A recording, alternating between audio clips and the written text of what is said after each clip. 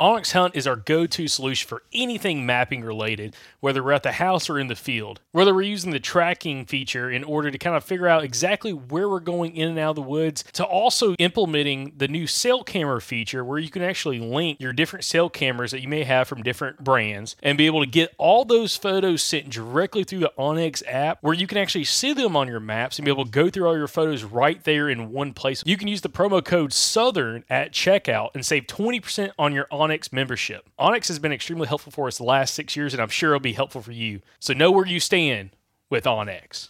Look, y'all know the drill. Good optics are a must, whether you're running a red dot sight on your turkey gun or you're running some binos this turkey season, or if you're shopping for a new rifle scope. Vortex Optics needs to be the first place you look. They got something for everybody, whether you're wanting to get some entry-level glass or if you're wanting top-of-the-line glass and really good stuff, they got that too. They also have an unbeatable VIP warranty. If something happens to your Vortex Optic, you can send it in. They will fix it or replace it. Best warranty in the business, bar none. Head on over to MidwayUSA.com and use the promo code SOUTHERN to get a discount on your order of any Vortex product. Again, that's MidwayUSA.com. Go use that promo code SOUTHERN. It'll get you a discount and it helps out the show.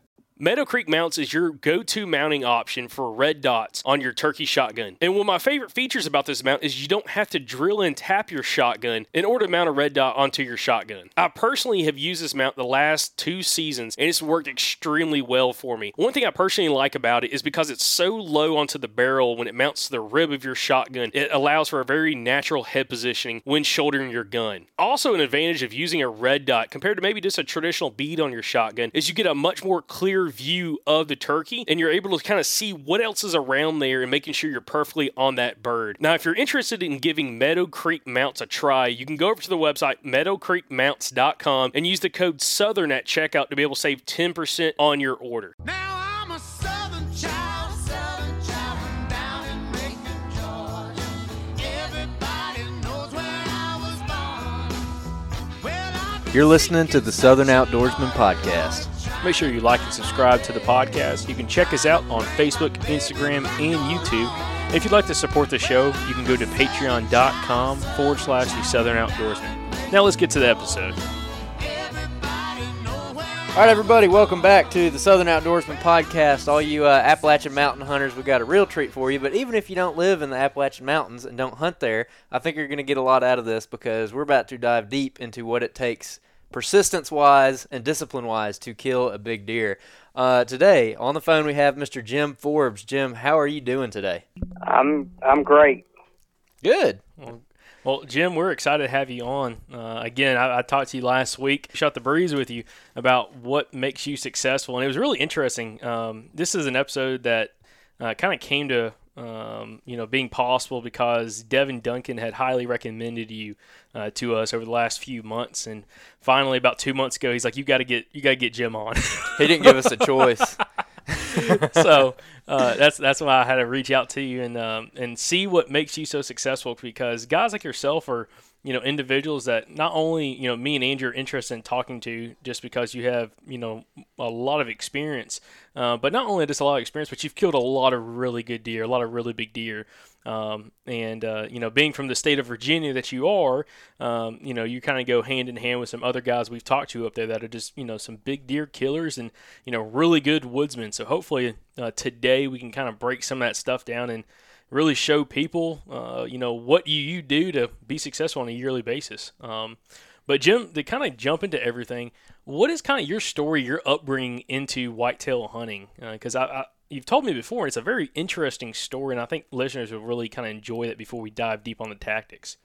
Well, Jacob, my brother and I, when we were young, moved here to Virginia from the state of Pennsylvania, and you had to be 12 years old to hunt. When my brother turned 12, we started, you got to take brother hunting, and I was 9. Couldn't really hunt, but I insisted that I go along. And sure enough, I did. My dad killed a pretty nice buck, and as they say, the rest is history. So then we moved to Virginia, and my dad really wasn't a hunter, a deer hunter. His idea was to go out and find the first trails that and we would sit there the whole season.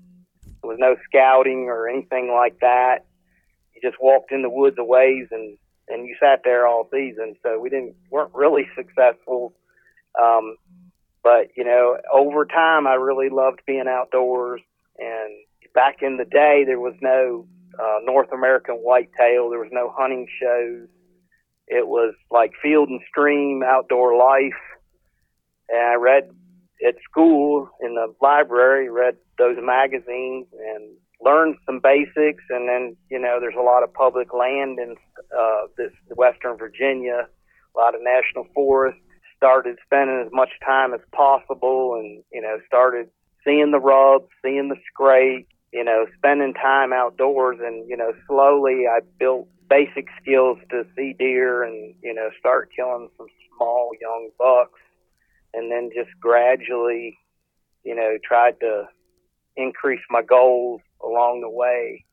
And I just love it. And still now, even though I'm, in my 60s, I still spend all of November, if possible, out in the woods.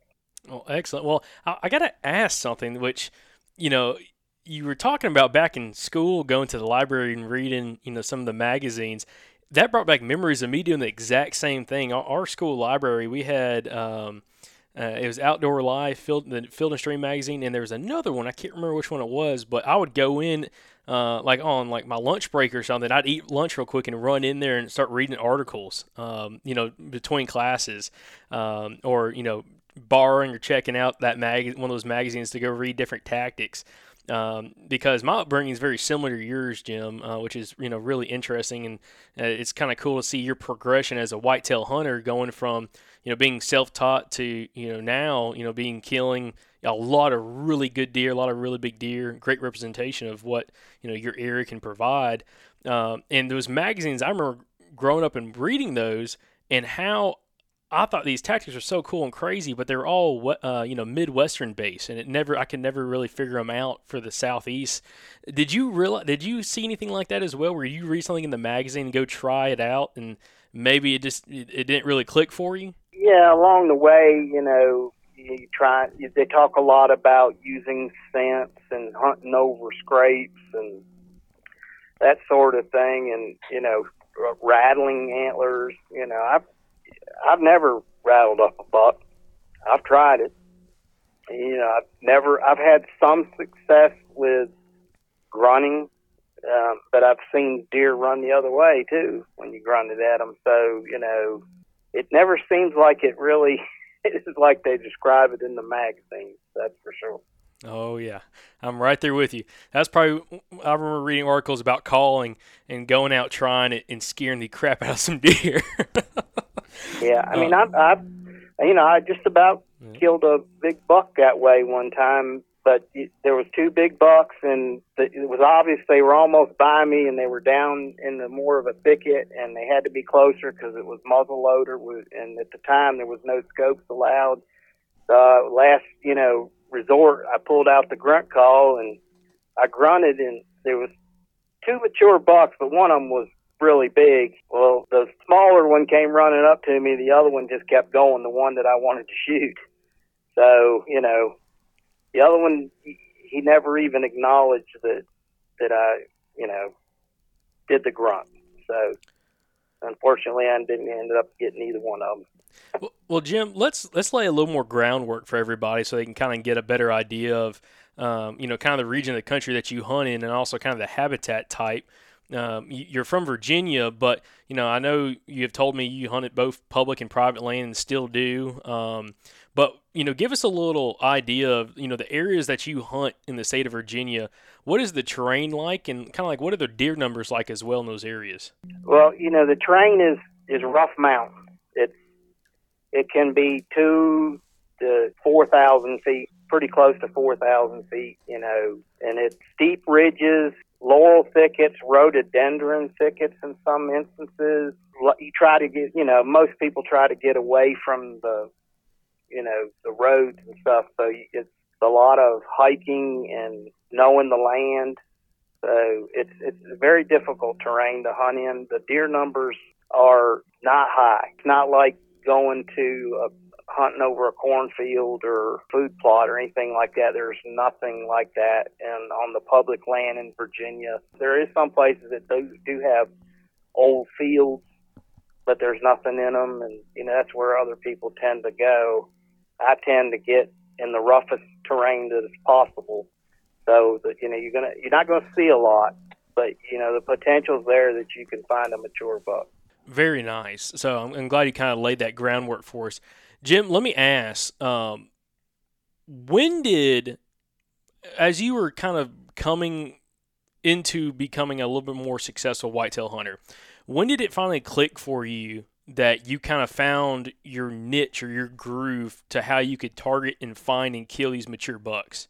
Thanks for asking that question, because I can tell you I hunted in the 80s, the 1980s. Seems like a real long time ago, and it is. But I was very successful at killing 1-year-old bucks. So, but I would hunt over sign, rubs and scrapes and things, and there was always usually some big rubs there too. But really, pretty much all I saw was small bucks. So I realized in the late 80s, I said, I've got to start doing something different, because I'm not being successful. I'm not seeing big bucks. So, and actually, it was 1990. I can tell you that it's the year that I changed everything I did. I started hunting way off the road. I started hunting. I didn't even think about a small buck. I started, thinking, well, what do I got to do? I've got to start hunting terrain features, bought a GPS. I started hunting thicker places, started letting deer go. And, that's when I started building my skills. And I thought I knew a lot then, but as it goes on, I realized how little I didn't know about killing big bucks. I started killing some because I was getting in more of the right places, but I still didn't really get down to having the skill. I mean, I still learn something every year. I still, learn more and more and put it together more as I get older and, look back on particular deer situations and just having more things to look back on, more deer kills. You start realizing, there was a reason for that. So Jim, before we started recording, you were talking about basically keeping a database of all the deer that you've killed and kind of using that information to snowball, what into more deer. So you're using, the past experiences you've had to kill more in the future. So can you dive into that a little bit and kind of what that process is like? Yeah, at some point, and it was probably around right around that 1990, I started saying, well, I've killed some deer, and I want to kind of get some information to see if I can find patterns here of, why. I just wanted to keep the information anyway of, like the date, the day of the week, and county and all that, how many points, and whether it was public or private. I do all mountain hunting, but some of it's private, some of it's actually like national forest, public land. And then, the estimated age of the deer and the weather, like the temperature. And I think one of the really important things is the wind direction. And I've personally killed a lot of deer, big bucks, when there was a northwest or north wind, and which I think is kind of a big deal, because there's a reason for that. I've tried to think of what those why is that? I think part of it's because the temperature might be a little cooler when there's a north or northwest wind. That kind of equates to me as a cold front coming through. You get that when, that cold front comes through, and then all of a sudden the wind turns to the northwest. I've killed a lot of nice bucks when it was 30-mile-an-hour winds.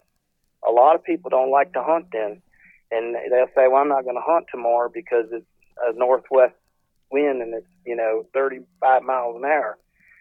I actually try to make sure that I'm in the woods when that happens, because, spreadsheets told me this over time. So, and, another thing that I've done that I think is helpful with my database is I've taken and broken down November into 5-day increments, 11/1, 11/5, 11/6, 11/10, and then I plugged in the dates that I've killed more mature bucks, and to see when I think the most successful time is. Probably not surprising, 11/11 to 11/15 is my second most successful time period. And, that most people tell you around here, or, in a northern state, mid-Atlantic state, that mid-November is the peak of the rut. When it kind of bears that out, that, the bucks are moving during that time period.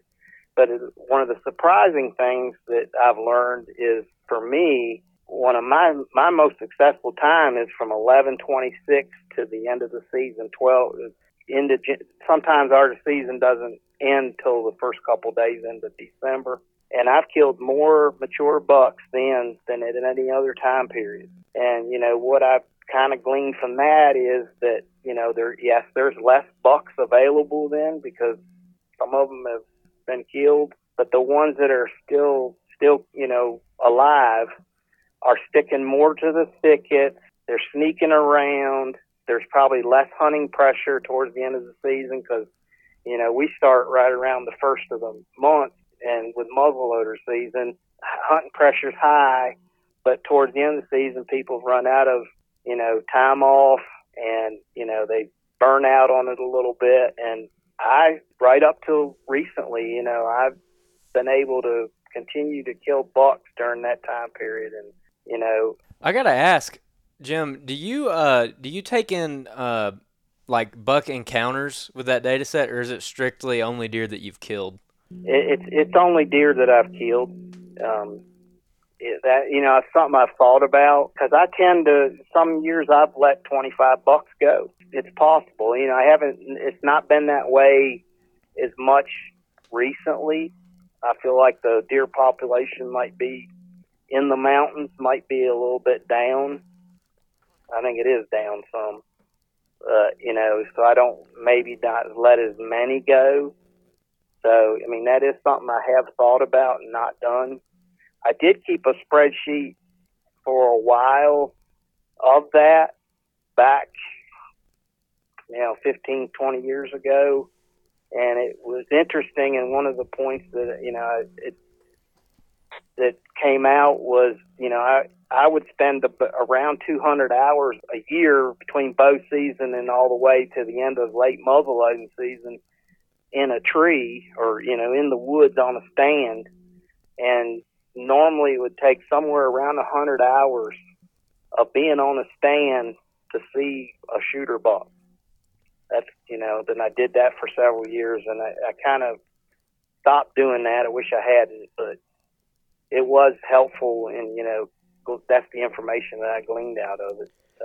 Go over a little bit more for us about that spreadsheet that you've made, and you've kind of gone over like the different data points that you kind of have with that spreadsheet, and you actually sent that over to us so I could kind of get an idea of what you're talking about.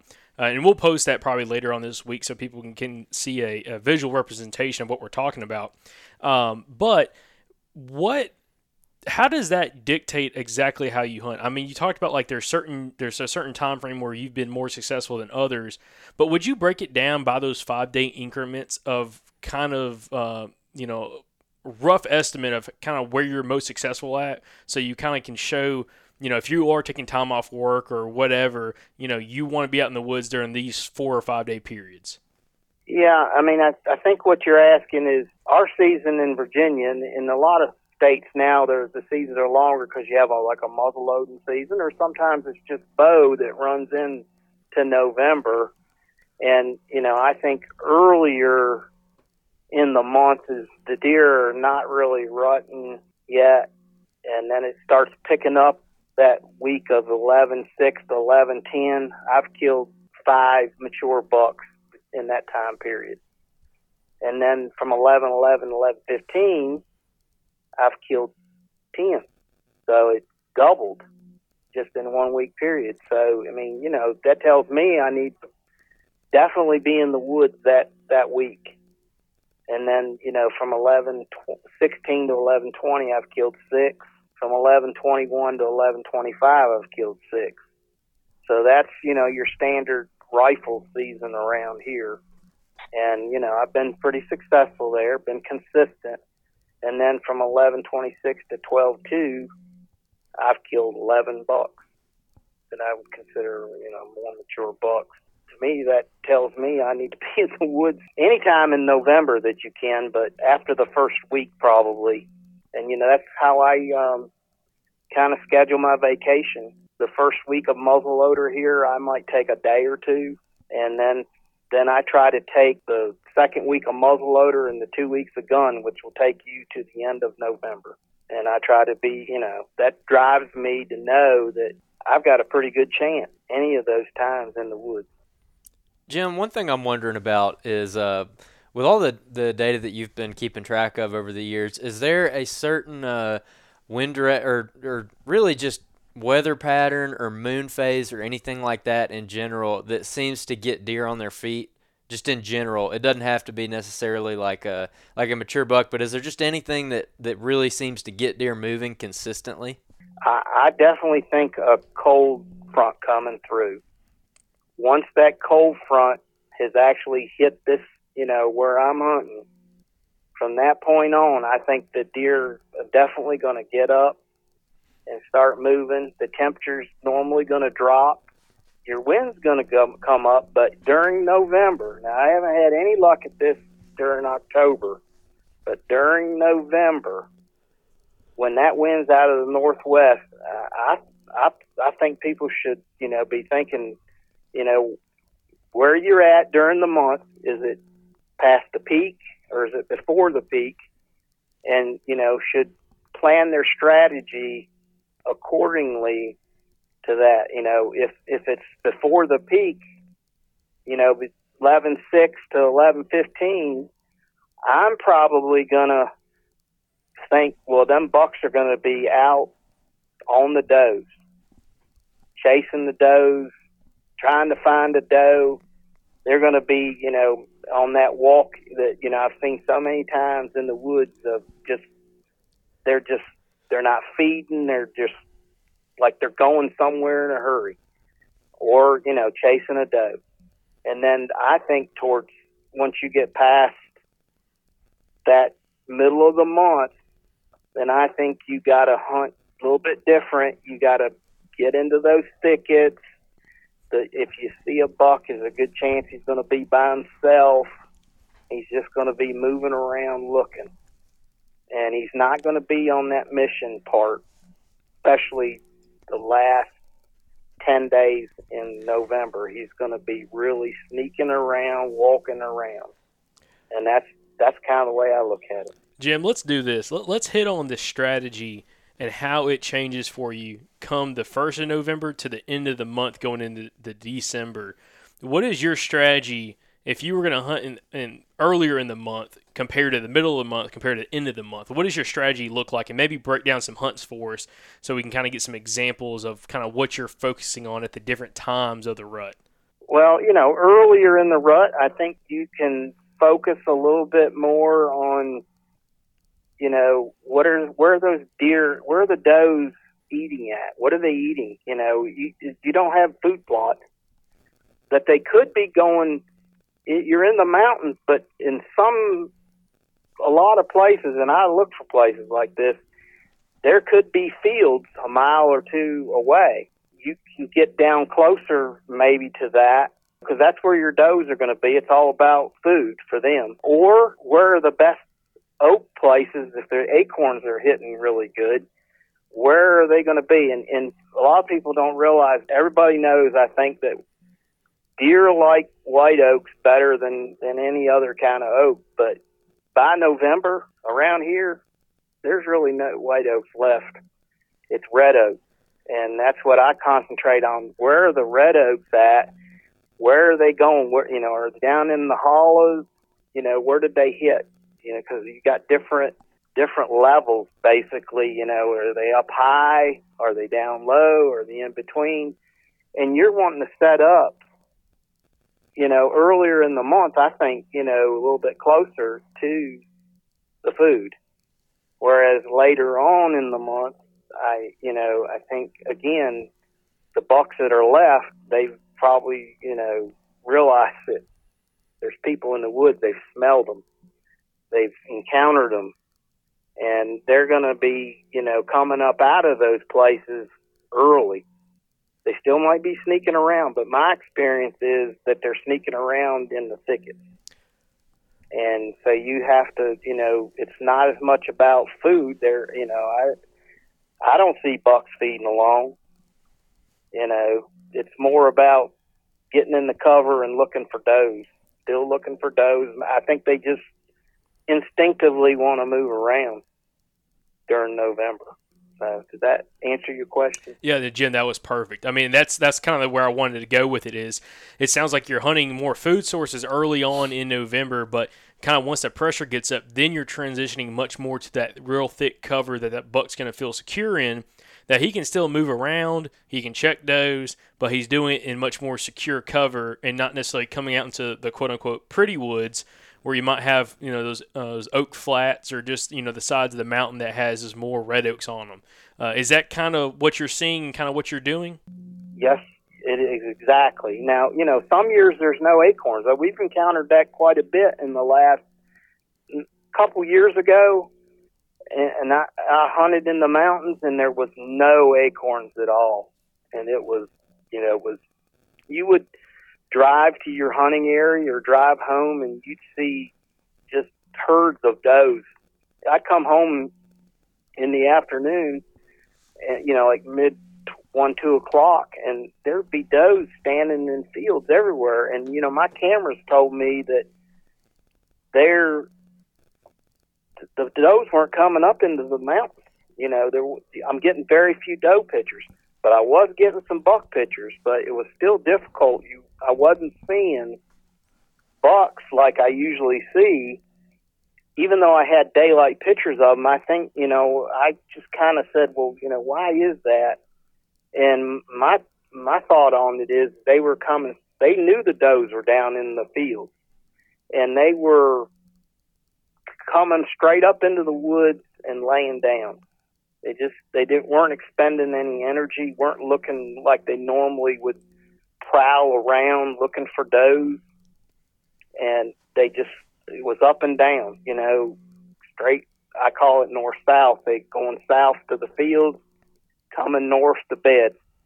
And, when there's a lot of acorns in the woods, I feel like there's a lot more what I call north or east-west movement, where some of those deer never come down the fields. They don't need to. They got food in the woods, red oak acorns, and they just, their movement's more to the hollows or wherever the best, wherever your scouting has showed you where the best, acorns are, where they're falling at.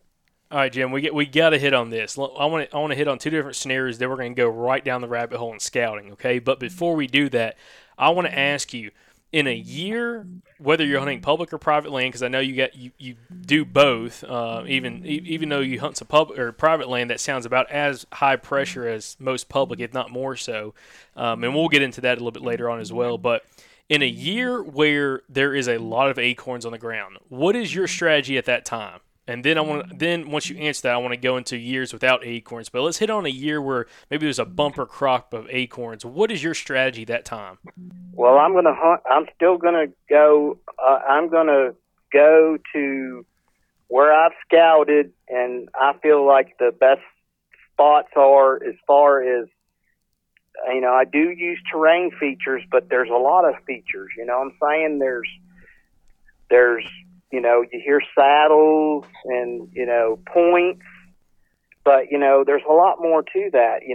A lot of finger ridges in these mountains out here that could be a mile long. I tend to like where what I call intersection stands or spoke stands, where you go way up in there above to where the main mountain, where the finger ridge hits the main mountain, and there might be what I call, ridges, side ridges coming in all through there. And I feel like that increases your chances, your odds, because the deer like to go, up on the main mountain a lot of times because there's usually a lot of thick stuff in there between the top and where the finger ridges start. And if they've gone down into those flats and, down into the big hollows where the pretty oak trees are, they're going to transition back up out of there. I'm going to look for that. I'm going to look for the thick side of the ridge where I'm going to set up, whether I'm in a tree stand or on the ground, which I'm transitioning to more on the ground now because, hard to get in the tree stand. But where I can see down into the laurel thickets. But, there might be a dozen ridges that come into that. I call that, a spoke stand where all those ridges come in, and if they could come up any ridge, and you're getting above them, and if they coming up in there to lay down up on that, the main mountain part, that's what I'm going to do. These spur ridges and everything that you're talking about, just to make sure I'm seeing this right in my head, it almost sounds like a bowl, like how with a bowl you have a bunch of drainages leading down and meeting, and you've got a bowl. It sounds like that if you turned it inside out, where it's on top of the ridge rather than in the bottom. Am I reading that right? I think you are, yeah. I mean, if you think about it, if a deer's going north and south, they could come up if there's acorns everywhere, they might not feed in the same place every day or every night. They're going to go down, wherever. And, it's been my experience from scouting. I know we haven't got to that point yet, but a big buck, he may not go the same way he's got does, maybe down this drainage and down another drainage. If he's a mature, more dominant buck, he's probably going to go wherever he wants to go. And, I just feel like it increases your odds to look for that. Saddles are good too. I hunt saddles some too. I look, along if you're hunting on the ground, if you can get to the edge of that laurel thicket or can see down into that laurel thicket, I think that's where you want to be. And, coming up out of the pretty woods, because that's where the food is. You get up in the rougher stuff around here, and you're going to be looking more at laurel, chestnut oaks, which are long gone by the time deer season comes in. And, you're not going to have the pretty trees that you do down in the big hollows and stuff. You're looking more into the rougher, thicker stuff, and it's not really where you're going to probably find your main food sources. All right, so Jim, I want to go back to the other scenario. So we kind of just covered what you would do in a year that has, that's a bumper crop of acorns, and we're about to get into scouting in just a second. But before we do, what is the situation if there is not a great acorn crop? Maybe y'all had a late frost in the spring that, just kind of kept the oaks from possibly really producing heavy. In a year where acorns are very limited, what is then your tactic or what you're looking for at that time of the year in November? Again, if there's a limited acorn source up on the mountain. Well, you got to think you're going to, if there's any possibility of the deer going to the fields, and it could be 2 or 3 miles away. I've literally killed bucks that had grass in them, and there wasn't a field for 2 or 3 miles. They would go that far. I truly believe that. Maybe not all of them, but if they want to get the good food, then they're going to go to fields if it's all possible. So that's a north-south movement. You might want to hunt a little bit lower if you can on the mountain, because some deer might not be transitioning up. And then again, you get that first part of November. What are the does doing? They're probably not going to come up, spend as much time way up on the mountain. I personally think a lot of bucks are going to go back up in, if they're going to go up in and bed like they normally do, they're going to go way up the mountain anyway. But I don't think does necessarily are going to be that way. They're going to stick closer to the food sources. So if you can do that, you know, they're going to browse too, and they're going to, you know, I've killed deer, and that's one of the things I do is I always, when I'm field dressing the deer, I always check the stomach to see what they're eating. Every single deer I've ever killed. And I always do that because I want to verify what I think it is. You know, was it acorns in there? Is it green stuff? Is it grass? You know, I've seen them where they were eating mountain laurel, which, you know, doesn't sound too good for them. But so, you know, I think your strategy is gonna be to hunt. You got to figure out what the food source is and try to get a little closer to that if possible. So Jim, let me ask you this. We just went over both of those scenarios. Which one would you rather have to hunt? Would you rather have it be in a bumper crop of acorns, or would you want that to be the limiting resource for that season? Well, I can. That's a great question, and I can tell you, I feel like I'm more successful, and I'd much rather have acorns in the woods because I can go to so many different places in those mountains and feel like the deer are right there with me. So I feel like they're right around me. And, you know, the does are there too. And, you know, I think, you know, I just think it increases your odds of seeing a trophy buck because, you know, there's a lot of variables if they happen to go great distances to get to food. So I'd much rather have that.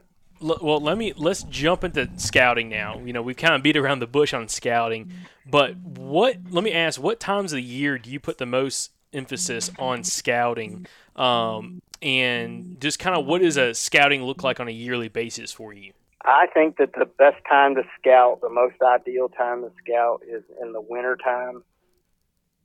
You know, January through, you know, end of March.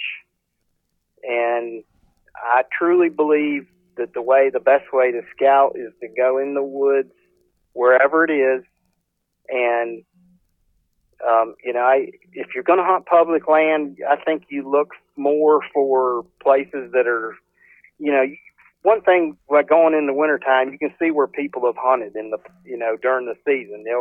They'll either be a tree stand or they'll, you know, have scratched out a place next to a tree, that sort of thing, where people have camped in national forest, that sort of thing. And I try to stay away from that. You know, if I feel like that's a good entry point, then that's probably not where you want to go. If you want to get away from the people, you want to go in some place where there's a ridge right there, where you immediately have to climb a ridge. And, you know, that kind of, you know, separates people out that don't want to do that. So that's one thing. But if you go, this is something I've spent a lot of time doing, scouting back in my prime, so to speak. And I would go into an area and I would try to cover every single ridge, every valley. It sometimes would take me, you know, several trips to go do that, to get a really good lay of the land. You know, what are the deer doing in here? You know, where are the best looking places if you're going to hunt there? And I would take a GPS and I would save those places. And then we would come back to, you know, if I would think about it for a while, you know, use your brain, think about it, and, you know, what are the best spots you think are the best spots and why is that? And then, you know, eventually I would get with my buddies that hunted with me and we would take, you know, chain on stands in there and, you know, go in there, and I would usually, where I was thinking about putting that stand, I would still walk it again. Sometimes they would get mad at me, I think, because it would take me a couple hours to decide for sure 100% where I wanted to put that stand. Because, you know, it's a lot of work to move one of them stands. And So, you go in, you try to learn the land as good as you can. You pick what you think, you try to think like a mature buck. What would you do if you were walking around in the woods trying to evade predators? You're going to stick to the thickets. You're going to use the topography of the land to move to where, you're less likely to be seen. And then, you use all those things, and then you put your stand up in that, area, and I would try to pick several places in each, area I would go in. I'm going to go into this mountain today. I would try to pick 4 or 5 places. One, you might have a couple hunting buddies with you, so you're going to try to pick places for everybody to have a good chance. And then, you would save those on GPS. And then I would, come hunting season, there would be no doubt I wouldn't go anywhere else. I mean, that's where the persistence piece of it comes in. You've decided, you've went in and you scouted and spent all this time scouting, and you feel like this is the best spot based on, what you're looking at. So that's where you need to spend your time. And that's where, you can't give up early. I can tell you story after story of going in there and not seeing anything. But if you believe that that's the best place in there, normally it is.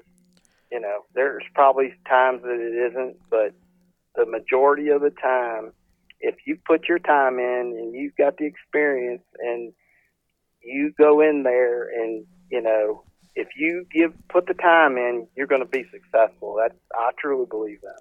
So, Jim, let's piece this apart a little bit more with the scouting. You mentioned early on about access, and, it sounds like you're going to places that have harder access. You're not looking for that pretty spot that you can walk up a logging road, kind of down a drainage or anything. You're looking for a place that, instantly there's going to be some kind of obstacle that you have to overcome in order to get back to where that mature buck's probably living.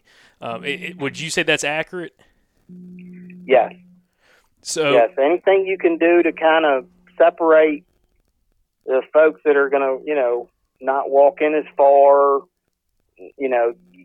that's an advantage. They're not putting down that scent in the woods, and you can get away from other people that way. It's worked for me. So maybe give us a couple more. Let's talk access first, okay? I really want to break down scouting because you're very, very knowledgeable on what you do to scout to make you successful, and you've told me that's a big part of kind of what you do. When you're scouting access, especially if maybe you go to some place that you're not super familiar with, say for some reason, you were going to go to a different part of the national forest, what are a couple of things that you can kind of see, whether you're scouting on the map or if you're driving around, that you're like, okay, this looks a little bit more difficult. This is probably a place I need to go check out and see if is there any bucks living on the back side of this mountain? Yeah, well, I think, it starts with maps and, that sort of thing, where you kind of can look and see where you can get national forest maps and, maps of mountains. And you're going to look and you're going to, that's your pre-work that you're going to do to say, well, this looks promising. 2 miles from here, there's private land and fields. So that's probably a good thing to start with. And then you're right. You want to drive around in there and look for the places. And, as you're scouting too, you're going to look for the places. If you come across where a bunch of people have scratched out places to hunt, you could probably mark that place off your list because it sounds like somebody's already beat you in there. And, there's no sense in going in there and doing that. I've had that happen to me, that it looked great on the map and, going in there, but then you get in there and you find out there's been a lot of people hunting in there. So, I usually mark those places off. So, but not every place will be like that, but, where people are going to tend to camp. They're going to look for flat spots where they can pull their vehicles in, put their campers in there. And, you're going to see the logging roads that go back in. They're flat, a lot of them. And they go back in between, a ridge on one side and a ridge on the other, go back in there a ways, and they can walk in there pretty easy. So I just try to tend to stay away from that sort of thing. I mean, I'm not against logging roads at all, because logging roads are great. But, you know, if it's an access point, you probably will have competition at some point. All right, Jim, we've got to hit on maps now. Again, there's so much to this scouting that I really want to piece apart. What did you used to do back in the day when you first started hunting public land? Were you using maps much, or were you just driving around and just walking into spots? And then what has that transition been like with technology? How do you use maps today versus what you used to do? Okay, well, that's another great question. I tell you, I went to the National Forest offices around here and got the maps for all the sections, all in this side of the state, you know, from all over the place. You know, they're broken down by different, I got different names for them at the time. And I use that as, you know, study maps in the summertime. You know, this looks like a good place, you know, and then you go from there and, you know, go in there in the wintertime and scout that. So, and then now, I can tell you, I had a Magellan Sport Track was my first GPS, and that was a tool that was well beyond its time, and it was quite a few years ago. And, you know, I filled that thing up with waypoints. It only had so many, and I literally filled it up and had to delete waypoints in there. And then you could bring it home, and then you could hook it up to your computer, and you could pull that map up of where you saved. And it was really neat. And the thing quit acquiring satellites on me at some point, and I had to go get another one. And I do have another one now, and I still use it. And it's got the maps on the GPS, and it's a nice GPS. And, you know, I firmly believe in that, because going in and out of the woods in the dark is a skill in itself. If you're going to walk, you know, a couple miles back in the mountain in the pitch dark, you know, that you better know what you're doing, because you can get turned around easy. And if you get off track a little bit, you can, you know, turn that GPS on and it'll show you exactly, you know, the path, because it's got the line going back up in there. And I highly recommend GPSs, because they're, you know, they have that where they'll show where you've been. And, you know, there's been times when it's been foggy after a storm or something, and everything looks different. And that's the most challenging time that I've run into trying to get in and out of the woods, is when it's been real foggy and in the dark. What about map scouting like today? Like, are you using Google Earth or OnX or any of these apps to pick out spots on the ground before you go into them? No, I don't. I haven't. If I do get one, it's probably going to be the OnX hunt thing, because, you know, that shows borders and everything else. I have seen people that had that, and it seems like a really neat tool. I've just kind of done it old school, because that's the way I've, you know, kind of learned it. And, you know, I'm not quite as adventurous now as I used to be, because, you know, I'm kind of transitioning from being able to walk 10 miles a day to not being able to walk 10 miles a day. So, you know, I've kind of reined some things in, and have kind of hunted more to the places that I know the best, and I feel like I have a good chance there, and stuck with those places. And not to say that I won't look at new places, because actually I have a new place this year that I'm going to be hunting. And I have another place that this will be my third year in there, and it's actually my favorite setup. And, you know, that would be terrain features along with a laurel thicket. And I mean, I just feel like it's got big buck written all over it, even though I haven't killed one there yet. I just feel like I will. So, Jim, let's hit on a few other things that you're focusing on when you're scouting. So you're talking about kind of using maps, driving around, finding that hard access points, and then kind of hiking in from there. What are a few things you're looking for when it comes to actual habitat that is going to tell you there's probably a big deer in the area that kind of gets you excited. We'll hit on deer sign in just a second, but when it comes to habitat, what are things that you're looking for that really tells you, hey, this is a spot I need to come back to, I need to hang a stand, I need to come back and hunt this area? Well, I mean, I think it's, habitat is there fields within a mile or 2 or 3 miles? Is there, do you have the oak flats that have plenty of white oaks and red oaks? That's a good thing to have, especially the big red oaks. And, in the laurel thickets, they're going to browse on a lot of different things. And, in those years that they don't have the best food, but, I'm going to concentrate on the oaks. Now, when it comes to like security cover, is that something you're also taking into consideration when you're going in there, and how deer can use security cover along with terrain features to move around, stay hidden, but still be able to get to where they're trying to go? Yeah, I think that's where your laurel and rhododendron comes in. That's where I want to be around. I'm not going to hunt in the open woods. I've heard people killing deer in the open woods, but, I'm going to be on the edge of the thick or in the thick, the laurel and the rhododendron. And it's hard to hunt in the middle of it unless you're off the ground. So, I do have some tree stands that are in places like that. I described one a few minutes ago that I really have high hopes for. It's public land. They're historically on that mountain. There's been a lot of really big bucks killed, and I feel like it's a really good setup. And the laurel thicket goes for a long ways, and it's along the edge of this kind of a flat, and then it goes down a side hill, and it's all thick. It's really thick, and it's and then it kind of filters up to the main mountain, which is I talk about.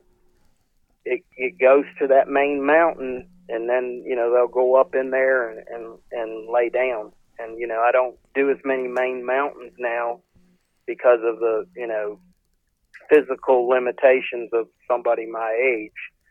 But I can be really smart and walk up into there and get to the edge of that. It's about a mile, and that's the kind of things I'm looking for. Is there a specific, when you're talking about going and finding the thicker cover, which in your case is the mountain laurel and the rhododendron, where in our case it might be a pine thicket or something, but when you're going and looking for that stuff, is there a certain size that thicket has to be for you to think that it's holding deer? Like, can it be an acre and hold a deer, or do you need it to be like a very large thicket to hold the kind of deer that you're after? Well, I think that probably depends on the overall woods, but obviously the longer and bigger, probably the better, to some extent, but then, it might become harder to hunt. If you don't have some kind of a funnel coming in and out of it, a terrain feature that, why would they, what would make them come out at a certain place? Because again, if you're going into it, you got to be really careful, because that's, some of the deer could be bedding in there. So, that's something you got to consider. Where are they coming in and out? And that's where your saddles and, your draws coming out of a ridge might come into play. And can you see in there to hunt it? Well, that's something else you have to consider too. So when you're talking about finding that spot where you're going to see them and where they're going to come out, what does that look like? What in the thicket are you looking for that when you find it, you're like, I think that I will see this deer in this spot? Well, I think, you're going to go in there and look for trails, that you're going to, in the wintertime, you can go in there. If you dump something out, it's not going to be a big issue, I don't think. But, you're going to go in there and look, see what's going on in there. I've spent a lot of time in thickets like that trying to figure out, well, why are they moving into this, where are they coming from, where are they going to, that's, are they going to come out at a certain spot because there's a oak flat down below that? You're going to look for your trails. pretty much, I think, in there. And, you know, that's where your actual deer sign might come into play a little bit. The rubs and scrapes and things. So, Jim, let's go into deer sign while scouting. So we've talked about the thick cover, talked about food sources, talked about access points and how to get in and out of there. Let's talk about actual deer sign when you're scouting. What deer sign are you kind of focusing in on, if any of it, that are in this area, and what kind of sign is maybe getting you excited that tells you maybe there's the caliber of buck in there that you're trying to target? Well, big rubs is for sure the you know, obvious sign, and I'm talking about, I've seen rubs as big as the thigh of your leg more than one time, and then that's what gets me really excited. The one thing that I do hone in on for deer sign now that I'm looking for is a group of pine trees or a group of cedar trees that are kind of together, you know, in a little bunch that have rubs that are like this year's rubs and rubs from previous years. And if there's a scrape there, I think you've hit the kind of jackpot, because I have a place like that right now, and that I've found that it's cedar trees, and it's, you know, like every year they come in there and they start rubbing those trees, and there's usually a scrape there, and it might not always be the same tree every year, or, you know, it might be several trees, and I think that it's like a group deal, a community rub or scrape, and they will come back to that year after year. And if you can find a place like that, it's really hard to find. But I have one like that now, and I definitely would get really excited if I found a place like that. And it's, you know, it might not be a whole forest full, you know, that wouldn't be what you're looking for. It's in a, you know, a smaller setting where, you know, it might be a half an acre or something like that, where you find that it looks like they, you know, the bucks all know that is there, and they're going to come by there to kind of, you know, put their scent down. I think it's more of a buck thing than a doe thing, that they, you know, come in there and they you know, hear, this is me, this is who I am. So, and I tend to put cameras over that, and I've gotten some really good pictures of like the bucks coming in there and making rubs, and, you know, ain't small ones. So, Jim, let me ask you this. You're talking about finding that big buck sign, looking for big rubs, scrapes, areas that have rubs from previous years, kind of all in the same area. These areas that kind of get you excited, it's like this. Is this something that's inside the thick cover? Is it on the edge of the thick cover? Or is it just in the general area on the mountainside that's just, you know, within a couple 100 yards of this thick cover? I mean, what is it? And again, what does that get you excited? I mean, if it's way down in the bottom, you know, way below a big, you know, privet thick, I mean, a mountain laurel thicket, I almost said privet down in here in Alabama. Is that something that still gets you excited, or does it need to be closer inside that thick cover? I think it needs to be, you know, in the woods. If it's like next to a big field or something, I wouldn't be as excited about that. But not that I don't have a place like that, but, you know, I have hunted places like that in the past and sat there until the cows come home and not seen anything, because, you know, they come there and stage up. But, you know, once the people start getting in the woods, they, you know, don't come to the fields till after dark kind of thing. You know, I think that if you can find that anywhere in the mountain, you know, not right in the middle of where you think they're feeding, you know, in that thicket, on the edge of that thicket is where I think on the edge of where it starts getting rough, if you can find that, is what would make me excited. I can tell you that. Oh, perfect, Jim. Now, how does the wind, when you're scouting, how does the wind affect on future stand placements, which we're going to get into stand placements in just a little bit, but are you going in and you're thinking about the second you're in there scouting, for stand placements for that following season? Yes. I mean, that's what I go in there for, to find places to hunt. And, you know, I don't carry stands with me or anything like that. I want to do it in a, you know, logical manner. I want to go in and I want to scout it and save those places on my GPS. I want to think about it for a little while, maybe check some maps, and then go back and, you know, when I go back to put a stand up, you know, I'm probably going to take a buddy with me or two. And, you know, I want to see what they think, and I want to walk at it again and make sure. Yep. So it just, you know, that's just the way my process is. I'm sure there's other ways. And, you know, there's one more thing that I would add to that is I want to make sure that I have a direct way to go into my stand and, you know, and go out. I'm not the kind of person that's going to go in there and hang scent drippers and, you know, that sort of thing. My experience is that, you know, it could work, but I've never had it work, and I've had them, you know, smell where I've been. So I think it's important, you know, I see this a lot. And it just really, I just don't understand it. A person will walk up a ridge for a half a mile and then walk right up the top of the ridge and then clear out a spot or put a stand there and then turn around and look back down that ridge. To me, that just doesn't make sense. I mean, why would you walk up that ridge and put all that scent down? It's the bushes and laurels and, you know, the blueberry bushes and stuff are rubbing against your boots and against your pants. And then you're turning around and expecting a big buck to walk up through there. That's illogical.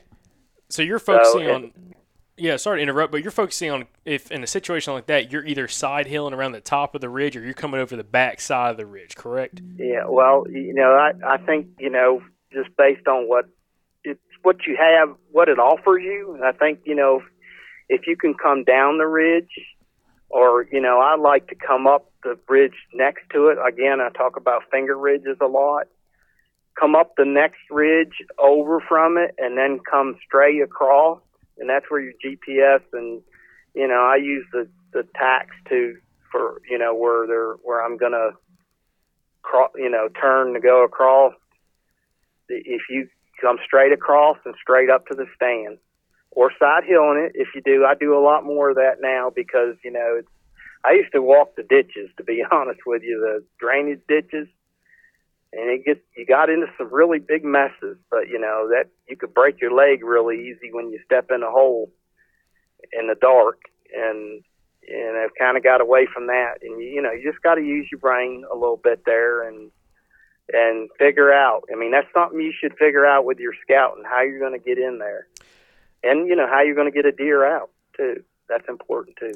And, Jim, I kind of messed up that question earlier. I didn't mean to talk about stand placement, but I was talking about when you're scouting, I meant to say when you're scouting, are you imagining what the wind direction is going to be like in November when you're coming back to hunt these areas and how you can get in cleanly, but also how the deer are going to be using that area, and you can use the wind to your advantage, but also that deer might feel safe as well moving through that area?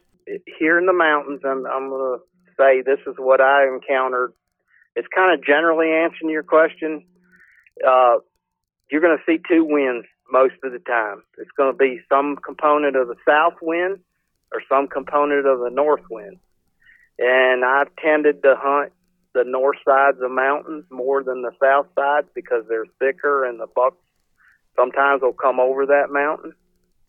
And so it is a consideration that you want to do is what do you think the wind's going to be? But I think, you know, my experience is over time you don't see that many east winds, and there is some west winds. You know, you're gonna do that when you set it up. Where you set the stand up is you got to think about where's the wind going to be on a normal day, and you're going to have, you know, it's going to be out of the south more. It's going to be out of anything. So So, you got to take that in consideration that comes into where your stand placement is.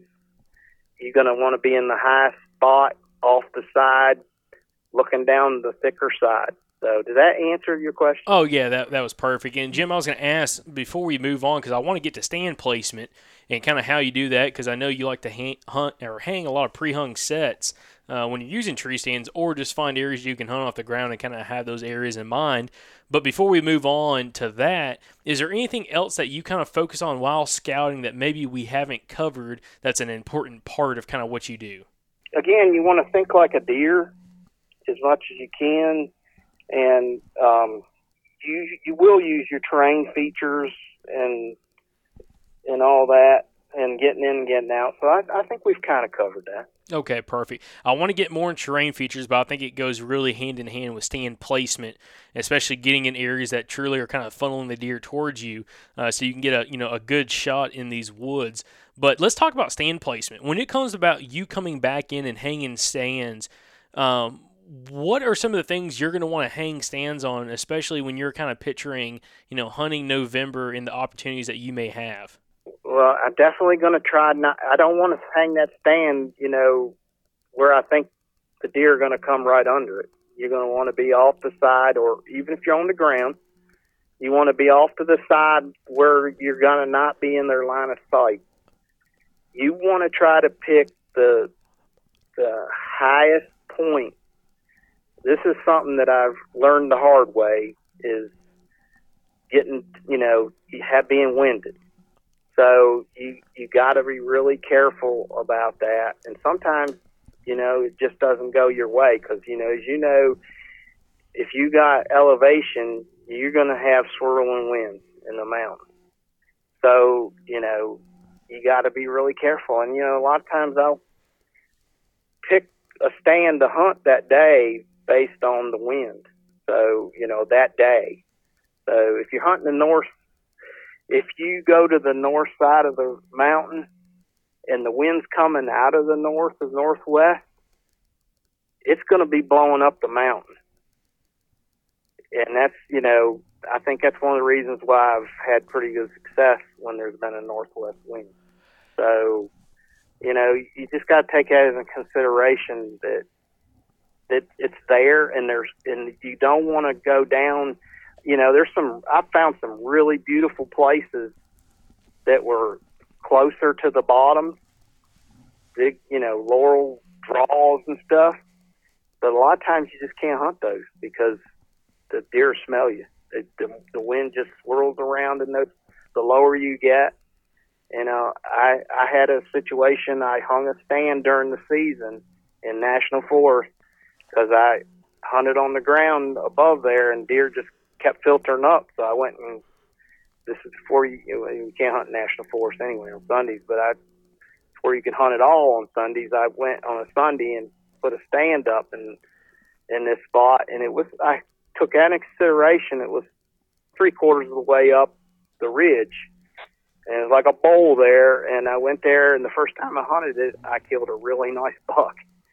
And, they always say the first time you hunt is the best. Well, after I went there after that, every deer that I ever saw smelled me.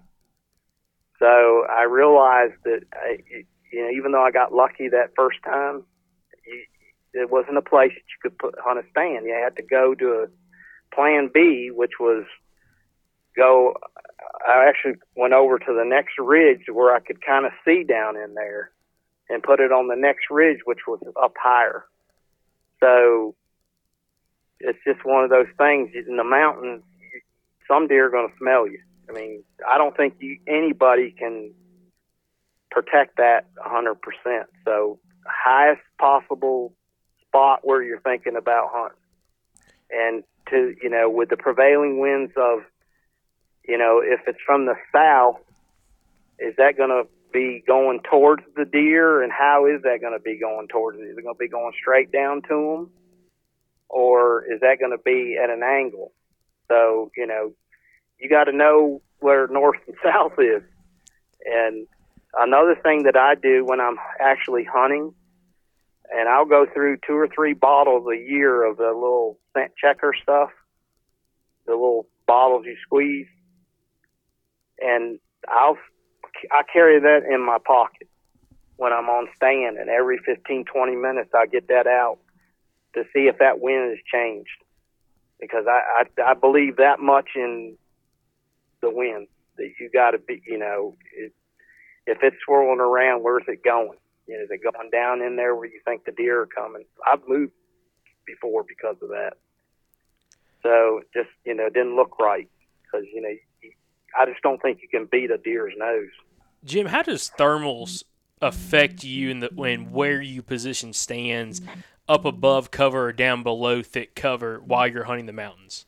Well, I've you got, that's, there, I think I've had it hurt me more in the evenings where I tried to hunt main mountains, and, it just filters down, and the deer might come down below you, across, or, going across the ridge instead of, or down below you, going on the side of the main mountain. So, it's a consideration. Again, if you do your homework right as far as putting your stand in the right place, I think you can mitigate that some. But it's there. I found that I don't want to be on a main mountain in the afternoon when it starts to change, when it gets to be 4 o'clock, and all of a sudden that you got the thermal blowing down on you there. So,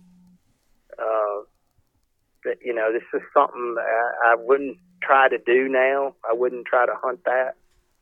So, but if you've got the highest point of the ridge, and it's, and the wind's blowing off the side of that ridge, and you don't really expect the deer to come there, I think you can kind of mitigate that some.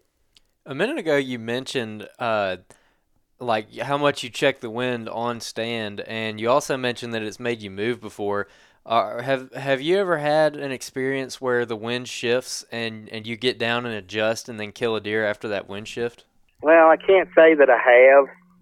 I can't say that I haven't either. I haven't really correlated that, that it's happened.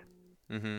So, but I'm kind of more big on don't want to ruin the stand, because not every deer that you encounter that smells you is going to snort. Some of them are just going to turn around and sneak away. I mean, I know I've heard them coming before. That gait, you just know it's a big buck, and they just got that way they walk. If you heard it before, you know it, and just had them for no reason just turn around and walk straight back down, and I'm pretty sure they smelt me because I was not moving and in a tree, and I just think they smelled me. I mean, I don't think they were close enough for it to be like a sixth sense or something, but I like, yeah, that deer must have smelt me, and just swapped ends, and when they swap ends and just walk straight back down the way they came, I believe it's probably a big buck.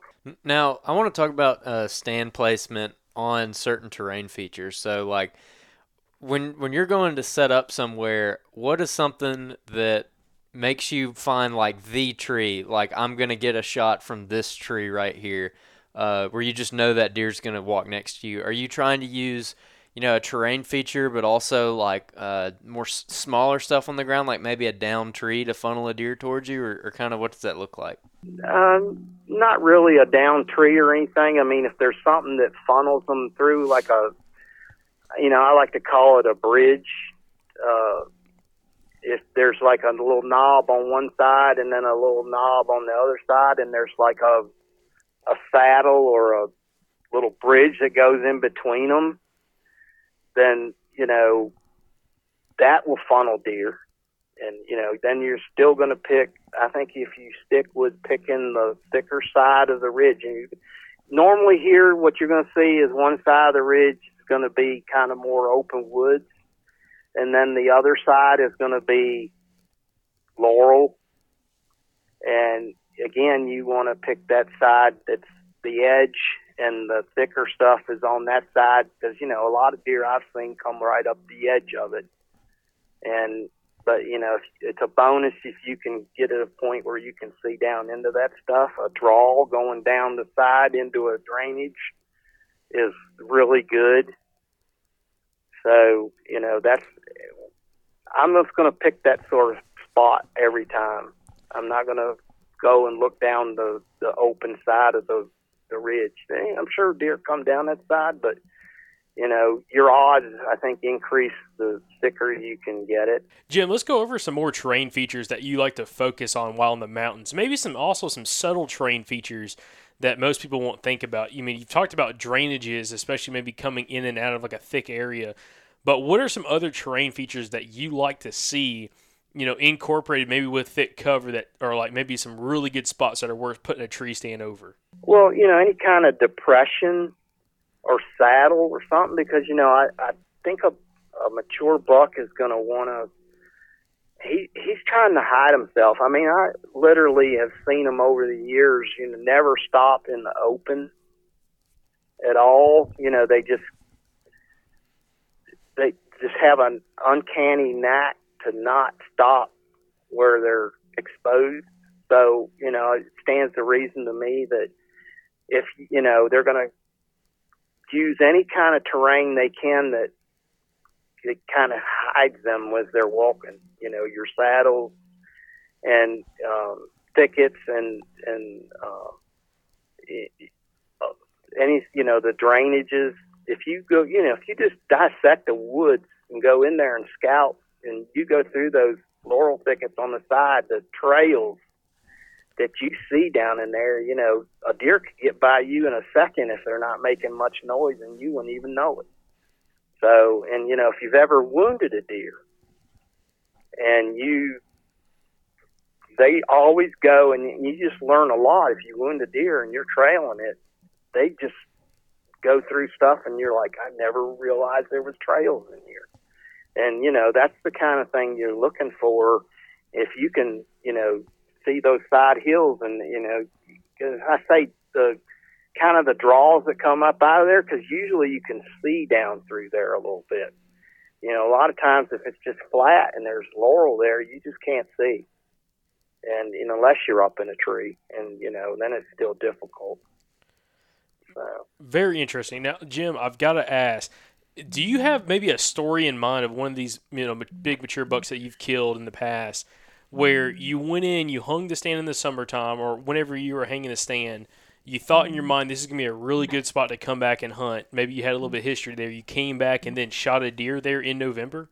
Do you have a hunt like that maybe you can kind of break down the whole progression and really kind of show the listeners exactly kind of what goes through your mind from hanging the stand to killing a buck in that spot? Well, let me see. I got one, and I actually didn't hang a stand there. I stood up. Every year I would go in there. I found a thicket. It was up kind of on the main mountain. The bottom of the main mountain is a really thick laurel thicket, and there was a logging road that came out of it. And every year I would try to go back there because I just felt like it looked like a spot that a big buck would bed in up in that thicket, and then they might come down that draw there, basically as an old logging road. And I hunted it actually for several years. 2 or 3 times a year, I'd get up on that side hill. It wasn't a stand there, but I could see down into that. And like the 4th year that I ever hunted there, and the only deer that I ever seen there came right out of that laurel thicket and walked right down that logging road. And it's, to this day, is one of the nicest bucks I've ever killed. So, and he just basically did exactly what I thought it would do. So, but I've killed lots of deer that I went and put a stand up, and eventually they walked through there. So that's where your persistence comes in again. It's probably not gonna happen right away. You gotta, even if you've done your scouting and you believe that's the best place, and that's, what it might not, every year is a little bit different with the food in the woods, in the mountains. you know, one year, one altitude they might hit, and the next year they might not. And the same, you know, one ridge might hit one year, and the next year it could be the next ridge. So, you know, it's different every year. That's where, you know, scouting is important to, you know, that's where I like the what I call the spoke stands, where all the ridges come in the higher up you get, and they come in, and, you know, you can kind of mitigate that a little bit. Jim, for being the first time you've ever been on a podcast, you're really good at these segue transitions because you open up the next. I'm just talking hunting with you guys. I mean, you know, this is something I've done all my life. You know, I've tried to learn a little bit every year and get a little bit better at it. And you know, I think experience does matter. It definitely does. It matters with patience and confidence too, you know, because you've done it successfully several times, then you kind of start saying, well, this is who I am. This is what I do. There's other ways. I'm sure you've done podcasts with other great hunters that do things a little different or a lot different, and they stick with that, and that's what works for them. This is kind of what has worked for me. So I'm going to stick with it because, you know, that's where I am, and until it stops being successful, I'm going to stick with it.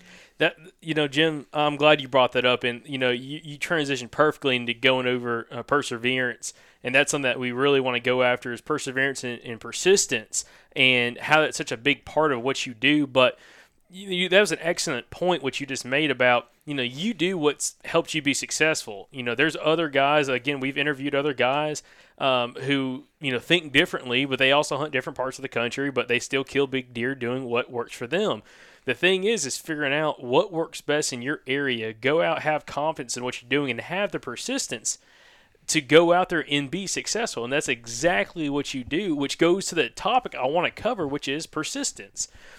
Being persistent while you're out there, no matter how old or how young somebody is, having the confidence to go out there, and every time you're in the woods, be on your A game, which I struggle to be. I told you that before we got on the podcast. I've screwed up on 3 big bucks, 2 of them huge bucks in the last 2 seasons for just getting out, you know, losing a little bit of that mental, you know, this kind of game time mindset halfway through a hunt and screw up on a deer because I wasn't paying attention at the time. Where it seems like you're always on point, which goes over to kind of your mindset of how persistent you are hunting areas because it looks good. It's got the sign. It's got everything you think it's got. And it's just a waiting game. It's a time game for that buck to come through there because of these big loops that they're running. And one thing I want to touch on is kind of persistence and how that plays such a big part on everything that you actually do. So would you go over and just explain to us how persistence is something that you really take to heart and, you know, on a yearly basis, and that's what gets you through these long seasons to be successful? Okay, well, you know, I think one of the things I do before it ever even starts is I have goals. I mean, it's just like with anything else. If you want to be successful at anything, you want to set goals for yourself that are, you know, realistic and something that you know you can do. And I do that. I have a goal in mind, and I want to accomplish that goal really bad. And I know from experience that if I go out there and I've done the scouting and I've picked the very best places that I can and put my time in and done everything I can and picked what I call the high probability places for killing a mature buck, then that helps me be confident to be able to sit there and not say, well, darn, I think probably over this next ridge would be better. You know, and everybody has those thoughts. I have those thoughts. Everybody does. But see, I think the difference between me and a lot of folks is I've went in there and actually scouted and then, you know, over the years I've gained that experience of being successful in certain spots. And I think if you are successful in once there and you've thought it all through, most likely there's a good chance you'll be successful there again. And, so you would do the same thing. And, I'm going to do the same thing because that's one thing I think too. You got to figure out who you are, what you really want to do. And, do you really want to do this? Because I've taken plenty of people over the years and they didn't last very long because, they want to be a big buck killer for 2 or 3 trips, but then, if you're not successful, then it doesn't look as good. Well, I really want to kill a deer for my freezer, or let's go to this mountain, or that sort of thing. And that's not what I'm going to do. I've done what I know I can do. I've done everything that I can do to be successful, and I'm going to stay right with that program. That's what centers me, is having my goal and knowing that I've done the work. And, I've had people offer to take me to a new spot or something that sounded like a really good spot. I've turned them down, and they surprised. And I'm like, why? I said, because I don't know that area. I would just go in there, and I would be thinking that, well, it's probably better over here, and it's hard to sit still. So I can sit still a lot longer, and I'm just persistent from the first day of bow season to the last day of late muzzleloading season, and I've ate my tags more than 1 year. It's going to happen to anybody, and it's not that bad. The sun will come up the next day, and you just try to learn from it. What could I have done different? That sort of thing, and I'm just confident that I will get the job done and get a chance if I hunt hard. One thing we haven't talked about, Jim, but I don't know how many counties you hunt now, but I remember you told me you used to hunt like 6 different counties, throughout the season, both on public and private, just bounce around from areas that you just knew like the back of your hand and areas that you knew you had spots that every time you went in there, there's a chance to kill a big deer. How much does it take confidence-wise to be able to be successful, find areas in different parts of the state that are similar, as in the things that you're looking for, but you're finding them on different mountains and different pieces of public and private land that you think you can go in there during season and get an opportunity at a big deer? Because I think a lot of people, they look at a map and it's so overwhelming for them, and they don't really know where to start. And I feel like it's hard to be persistent, especially in a certain area where there's a big deer, when you're like, oh, that next ridge over that might be better, or maybe 5 miles down the road might be a better spot I need to check out. How do you have the persistence to, stick to your guns and hunt the areas that you have confidence in? Well, I think it goes back to, doing the same things and going in there and scouting ahead of time and kind of learning, learn your ground, learn as much as you can, walk as much as you can, study the maps ahead of time, then go in there and put the boots on the ground.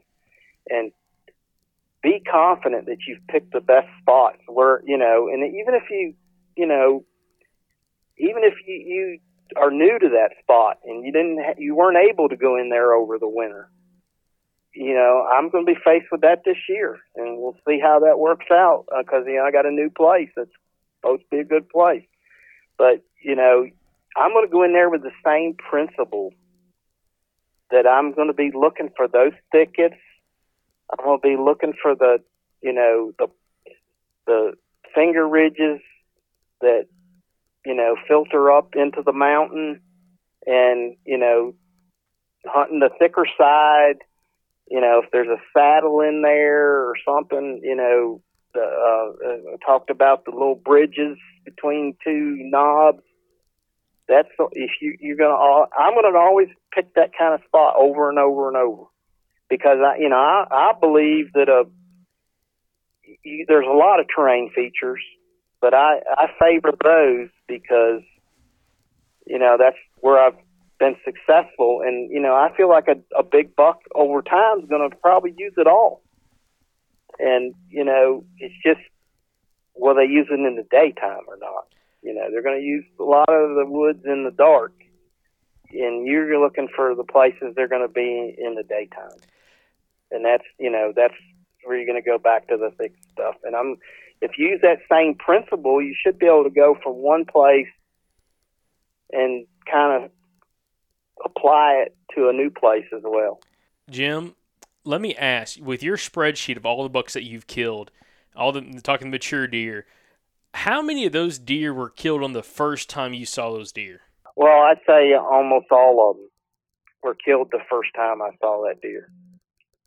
So, a lot of my hunting career, there was no such thing as a trail camera.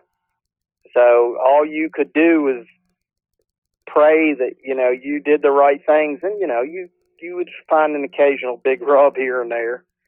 But, yeah, I'd say almost all the deer. Now, the biggest one I ever killed, I actually saw that deer during muzzleloading season, but I already knew he was there from 2 years before because, he was rubbing trees that were ridiculously big. And I knew he had big brow tines because he gouged the trees out. And, he's got almost 10.5, 11-inch brow tines. So, I mean, I kind of had him pegged that he was there, but no cameras. So, I actually didn't kill him the first time I saw him, but it was the second time I actually saw him. So, but yeah, most of my deer are the first time I ever seen them. Well, one thing that's important, the reason why I wanted to bring that up is you told me about there's not a lot of second opportunities on a lot of these deer from what you've talked to me before, and you have to make it happen within 3 to 10 seconds of seeing that deer. You have to, tell whether or not it's a shooter and make something happen, whether it's with a bow, muzzleloader, or with a rifle. You just don't have a lot of opportunities, so you got to capitalize on them as quickly as possible as soon as you get that opportunity. And that's another part of the persistence I think that's really important to talk about. Is it's not like you're hunting Iowa, where you're hunting big fields, big ag. You're seeing these bucks all summer long. You're seeing them all fall long. You're getting encounters, and sooner or later you kill the deer. Now, a lot of this is you might catch him on trail camera once or twice, and then pretty much the first time he's in front of you, you're trying to make a decision whether or not you can shoot that deer. And if not, it seems like it's hard to get a second opportunity at those deer. Yeah, and, you're right, 3 to 10 seconds, and, you got to decide whether it's a mature deer, and, one of the things that you're going to look for is, the size of the body, the face. Is it kind of look like it's short? It's got a short face, that Roman nose kind of thing. And another thing that I look for is the thickness of the antlers. That's a sure sign if it's got mass that it's probably an older buck. And, cameras have helped a lot with that. If you have a picture of that buck, you might recognize it. So that is definitely helpful if you have, because you'll see the characteristics of that buck. And by far the most of the bucks I've killed, they're not feeding along at all. They're going somewhere. So whether it's up or down, they're going somewhere, and they don't even stop a lot of times. Or they just stop, for a few seconds, scan ahead of them, check the wind, and then they're going again. It's mostly moving.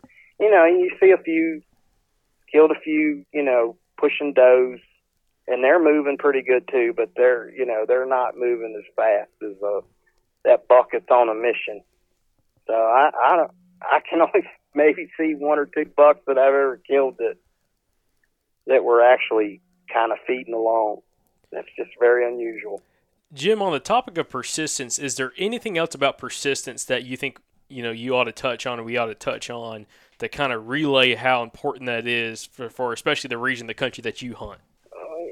Just believe in yourself that you've done the work, and it's the reward at the end is what you're looking for. That if I look back now and reflect on all this stuff, is it's so rewarding that you've accomplished your goal. And that's really what it's all about. Is you were able to do this yourself. You went in there and you did the scouting and you picked your stand site and you did all that. And when you do that, if you're successful once or twice, and then that should make you more persistent because oh my gosh, I did this. This is I'm on the right track. And then don't let it beat you up because you're not going to be successful every time. That's everybody has bad luck. There is a component of luck in this. I can't tell you how many times that there was a buck coming to me and I didn't realize it, and I turned my head or moved a little bit and it saw me or smelled me. Like I've said. Sometimes they'll smell you, nothing you can do about it. So, but that tells you you're on the right track, even if you don't get the deer, because that tells you they're in there. You have to stand in the right place. Probably it just had some bad luck. Yeah, that's a good point. There's always low times when you're hunting. There's always missed opportunities, but with you talking about being persistent, is trying to capitalize on every opportunity that you get and be as efficient as possible, which is huge. That's something that I definitely need to work on. I know me and Michael Pike have talked a lot about this as well. Our buddy Michael, about we can find the deer. It's just when it comes to actually getting the shot, executing those final few seconds of making it happen is a lot of times where we struggle, which is unfortunate. That's one reason why we don't have as many big deer on the wall as we should, just from opportunities lost, which is kind of part of that persistence. It's being persistent all the way up until executing the shot and afterwards. It doesn't matter if you can find all the big bucks on the mountain. If you can't execute the shot, then you're just all you're doing is just looking at deer and losing opportunities, Scaring bucks. Yeah, exactly. Yeah, and I definitely think that's a skill that you can learn. As you go along. And the way I do it is, once I see that deer, and say that's the deer I want to shoot. I don't never look at the antlers again, not because I'm thinking it's going to give me buck fever or anything. I go into the mode of I've got to kill this deer. And how I'm going to kill this deer is I'm going to see where he's going. Way I do it is I'm going to look for an opening in front of that deer. And I don't care if that deer is stopping or not stopping. A lot of people say, well, you need to wait till you stop. I believe that you take the first decent shot that you have. A big buck doesn't give you a perfect shot in the mountains. This isn't the Midwest, like you said, in the field. It just, your chances of getting a perfect shot are not that great. So you're going to put your gun out in front of there, and if they walk into my scope, I'm shooting at the chest. As soon as I think he's, I got the chest in there, I'm going to shoot. And sometimes they walk through there and I haven't been able to get the shot. And then I go to the next opening. And, and then when I take the shot, hopefully they're, going to kick or they're going to go down. They're going to run. If they go down and they're trying to get back up, then you need to shoot them again. I mean, you don't want that deer to get up and be able to, run down in a steep ravine or, get away from you. So you shoot until the deer is, he's not going anywhere. I mean, I believe that because I know people that have lost big deer that way.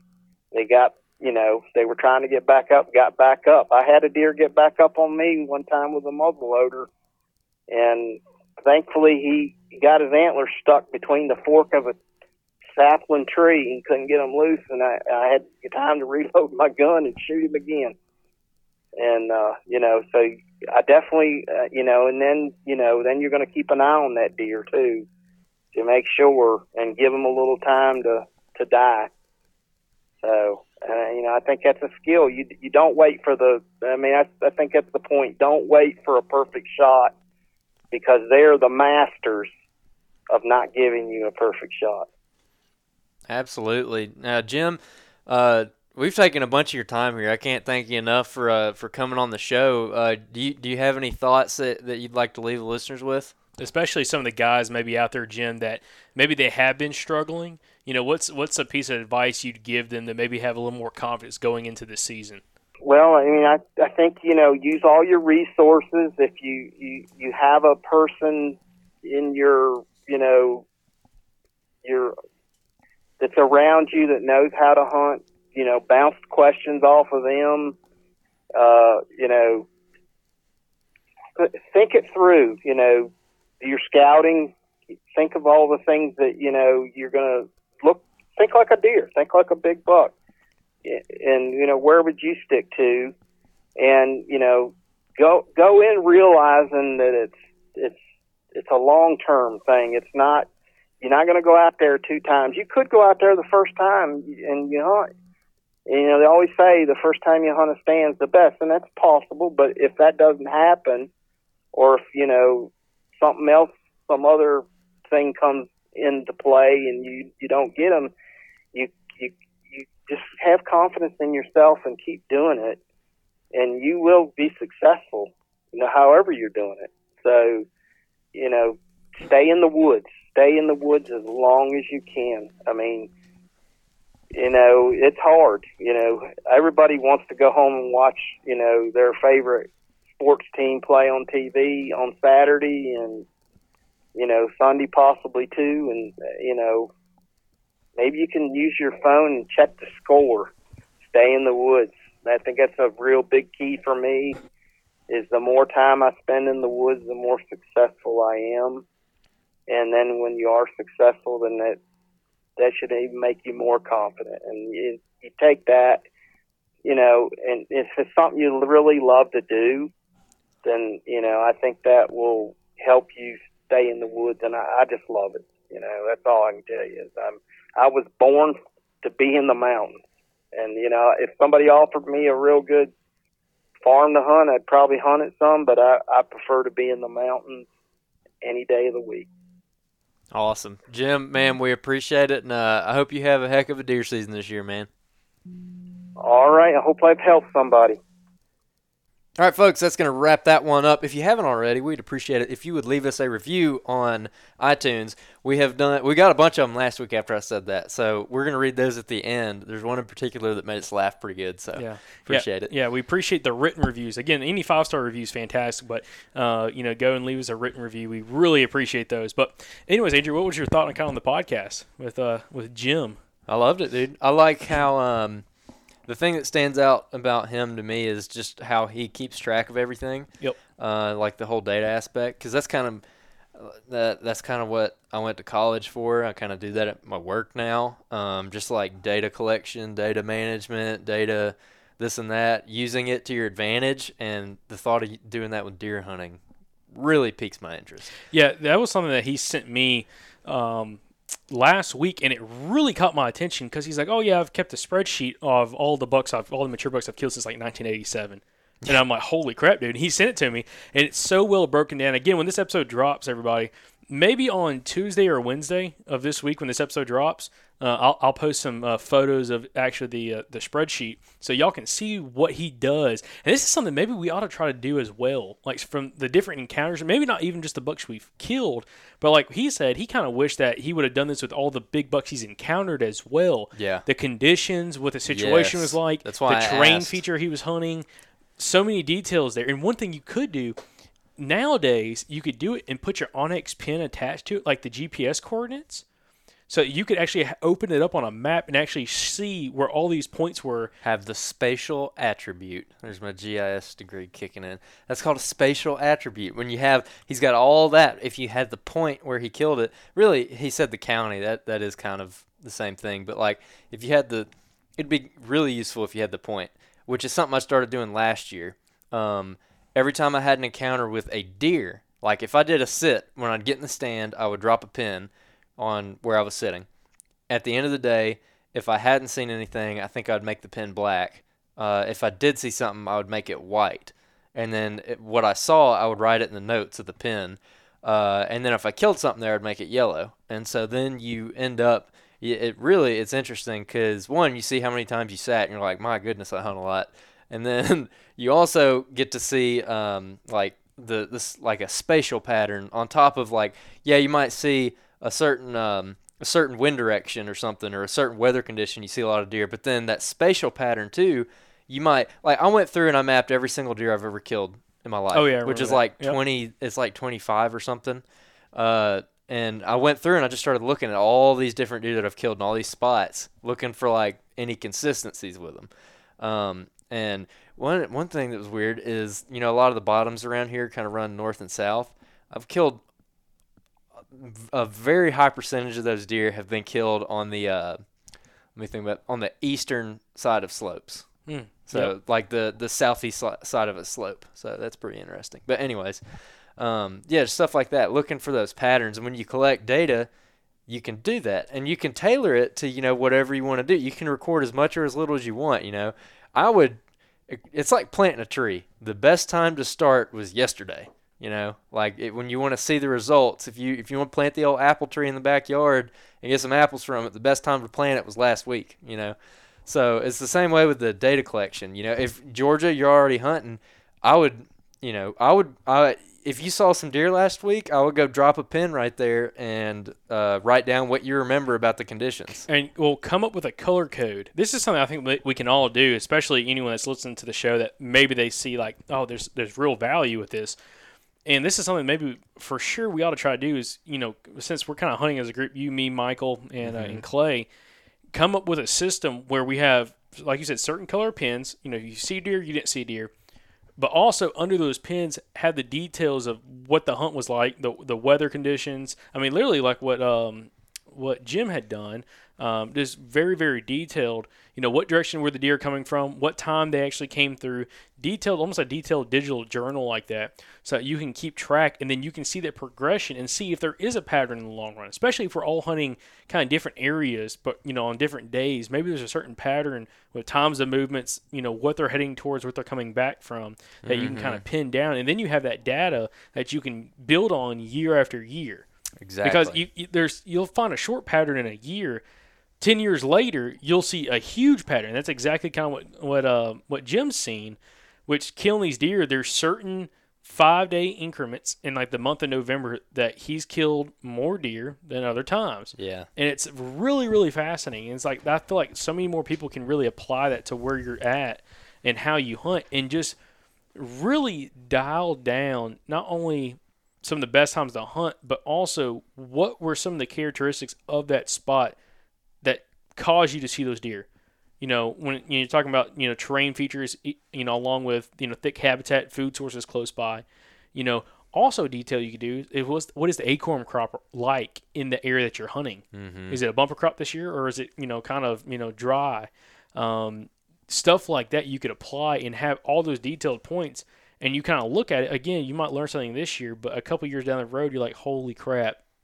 Yeah. Years that there's not a good acorn crop, they're concentrated in these areas. Yep. Years that there's a great acorn crop, maybe they're completely different. Yeah. And finding those bachelor groups and just kind of bounce around, I think it's fascinating. And it's a long-term commitment too. You can't, you know, you might see some short-term trends with it, which will be beneficial, but really the big payout is when you see that like 5-year pattern, and you've been doing it like Jim's been doing it, or Warren Womack's another one that everyone thinks about when they think about keeping logs of deer. When you get that long-term pattern, and you can draw off that and just make it snowballs. You get more successful because of it. So that's something I definitely want to start doing. What was your thoughts on his scouting techniques, especially when it came to, you know, not wanting to hunt areas or not going into areas that have like easy access when it comes to like pulling off the road? I mean, there's no doubt it works. I think that's a very area-specific tactic. Where we hunt, I've gone to like the hardest to reach places I could get to, and I find people there. You know, like for our area, Specifically, I feel like the better deer that we found have just been overlooked. It's not necessarily difficult to access. Some of them are really, really, really easy access. Especially that first bachelor group that Michael got on camera. I mean, like, don't get much easier than that. Well, wait, hold on. I'm trying to think which bachelor group you're talking about. I can't say the first one, not the wizard, not him, but the other one before that. Where there's like $5, and there's that big 9-point, and then there's the one in the back. That's not the first bachelor group you found, but okay. Well, that's the first. Yeah, yeah, that's what I'm saying. We found the first bachelor group was about a month before that. But anyway, well, see, you think that one's easy to access, but it's really not. It might not be super far off the road, but how you can get in there and hunt that deer? Oh, I know exactly what I do. I'm not going to explain it on the podcast because it'd be too obvious, but I'll tell you afterwards. Okay. Look, think of it like this. Okay, no, it's an audio show. Okay, just J-hook. I got you. Yeah, J-hook. You're J-hooking. Okay, I got you, man. No, it wouldn't be that hard. Okay. All right, so. Well, what do you think? Oh, no. I mean, I think there are certain pieces of public land and there's places in Tennessee that I can really see this happening. There's places that, you're always going to have pull-off areas. You're going to always have parking spots. But there's some places that have more limited parking than others, okay? Yeah. You don't have pull-off. You don't have gates everywhere. In areas where there's a lot of logging, there's different, natural, what do you call it, resource industries going on. Yeah. There's a lot more pull-offs. There's a lot more side roads, trails, and stuff that you can pull your truck off and park. Some places, that's not the case. And talking like where he's at, it seems like that's a very limiting factor in some areas where you don't have like that perfect pull-off. You might be on a main road, okay, or just be in an area that just doesn't have a hiking trail going in on it, so there's not like a nice parking area. I feel like there are certain areas that you can do that at. Find a place that's difficult to pull over and park, but also where there's some kind of barrier of entry there. Yeah. Whether it's a creek crossing, like he was talking like a big ridge or something that you got to go instantly right over the top of before you get back to like some of the better stuff. Mm-hmm. Stuff like that. Or what I've seen, really thick cover right on the road that nobody wants to walk through. And I don't blame them. Yeah. No, I agree. That seems to be, especially where we're at, which I don't know why it's like this where we are. Maybe it's the demographic. That's the one thing that we've talked about, like the demographic of people like hunting where we hunt. I feel like a lot of the people that hunt where we do are like the kind of people that listen to podcasts and are on Facebook just because we live in that area. It's not very rural. And it's like that. I feel like they listen to the same stuff we do where it's like, go deep. And, that's what we always used to do. And it doesn't matter where I went, you'd run into people. But then, like you said, going to the areas where there's like an immediate obstacle that someone doesn't want to go past, that's where I've found. And that's where I was trying to get at earlier. Jim was talking about at some points that, go deep. But there was a lot of points he's like, he's going to a spot that's not easily accessed. That doesn't mean it has to be super far from the road.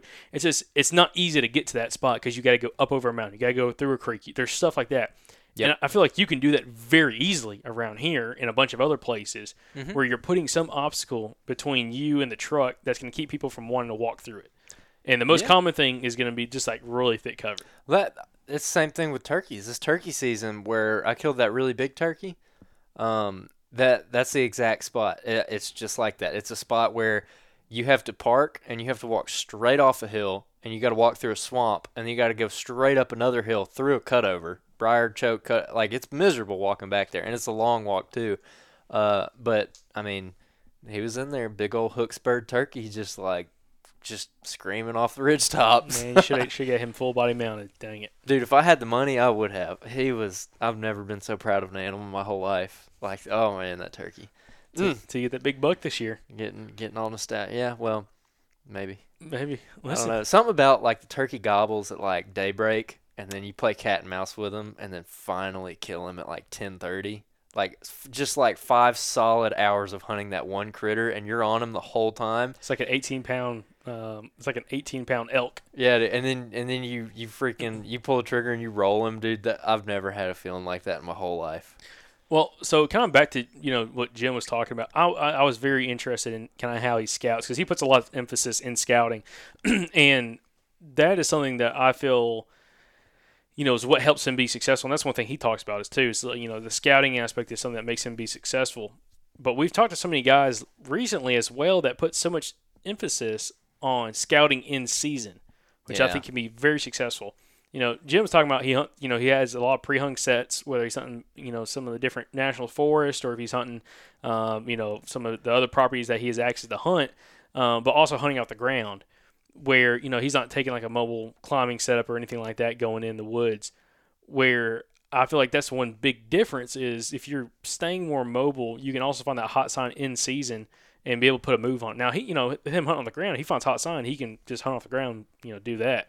But that's something that's really kind of interesting as well, is kind of finding that hot sign in season and making a move on it and capitalizing. Something that really stuck out to me about what he was talking about with this locations, picking out locations. He's like, you asked him a question, I think it was the one that he misunderstood it and answered it differently than he thought. But he said he was talking about how he'll find the spot. He's like, no, I won't set up on it right then. I'll go and I'll sleep on it and I'll look at it on the map and I'll really think about it for a day or two. I'll bring a friend in there and see what they think. I'm like, he puts more thought into which tree he's getting in than like anybody else we've talked to if he's doing all that before he puts a tree stand up, which is something to be said about that. Like we've talked about it before, where I don't even remember where I heard it, but like the whole 3 reasons rule.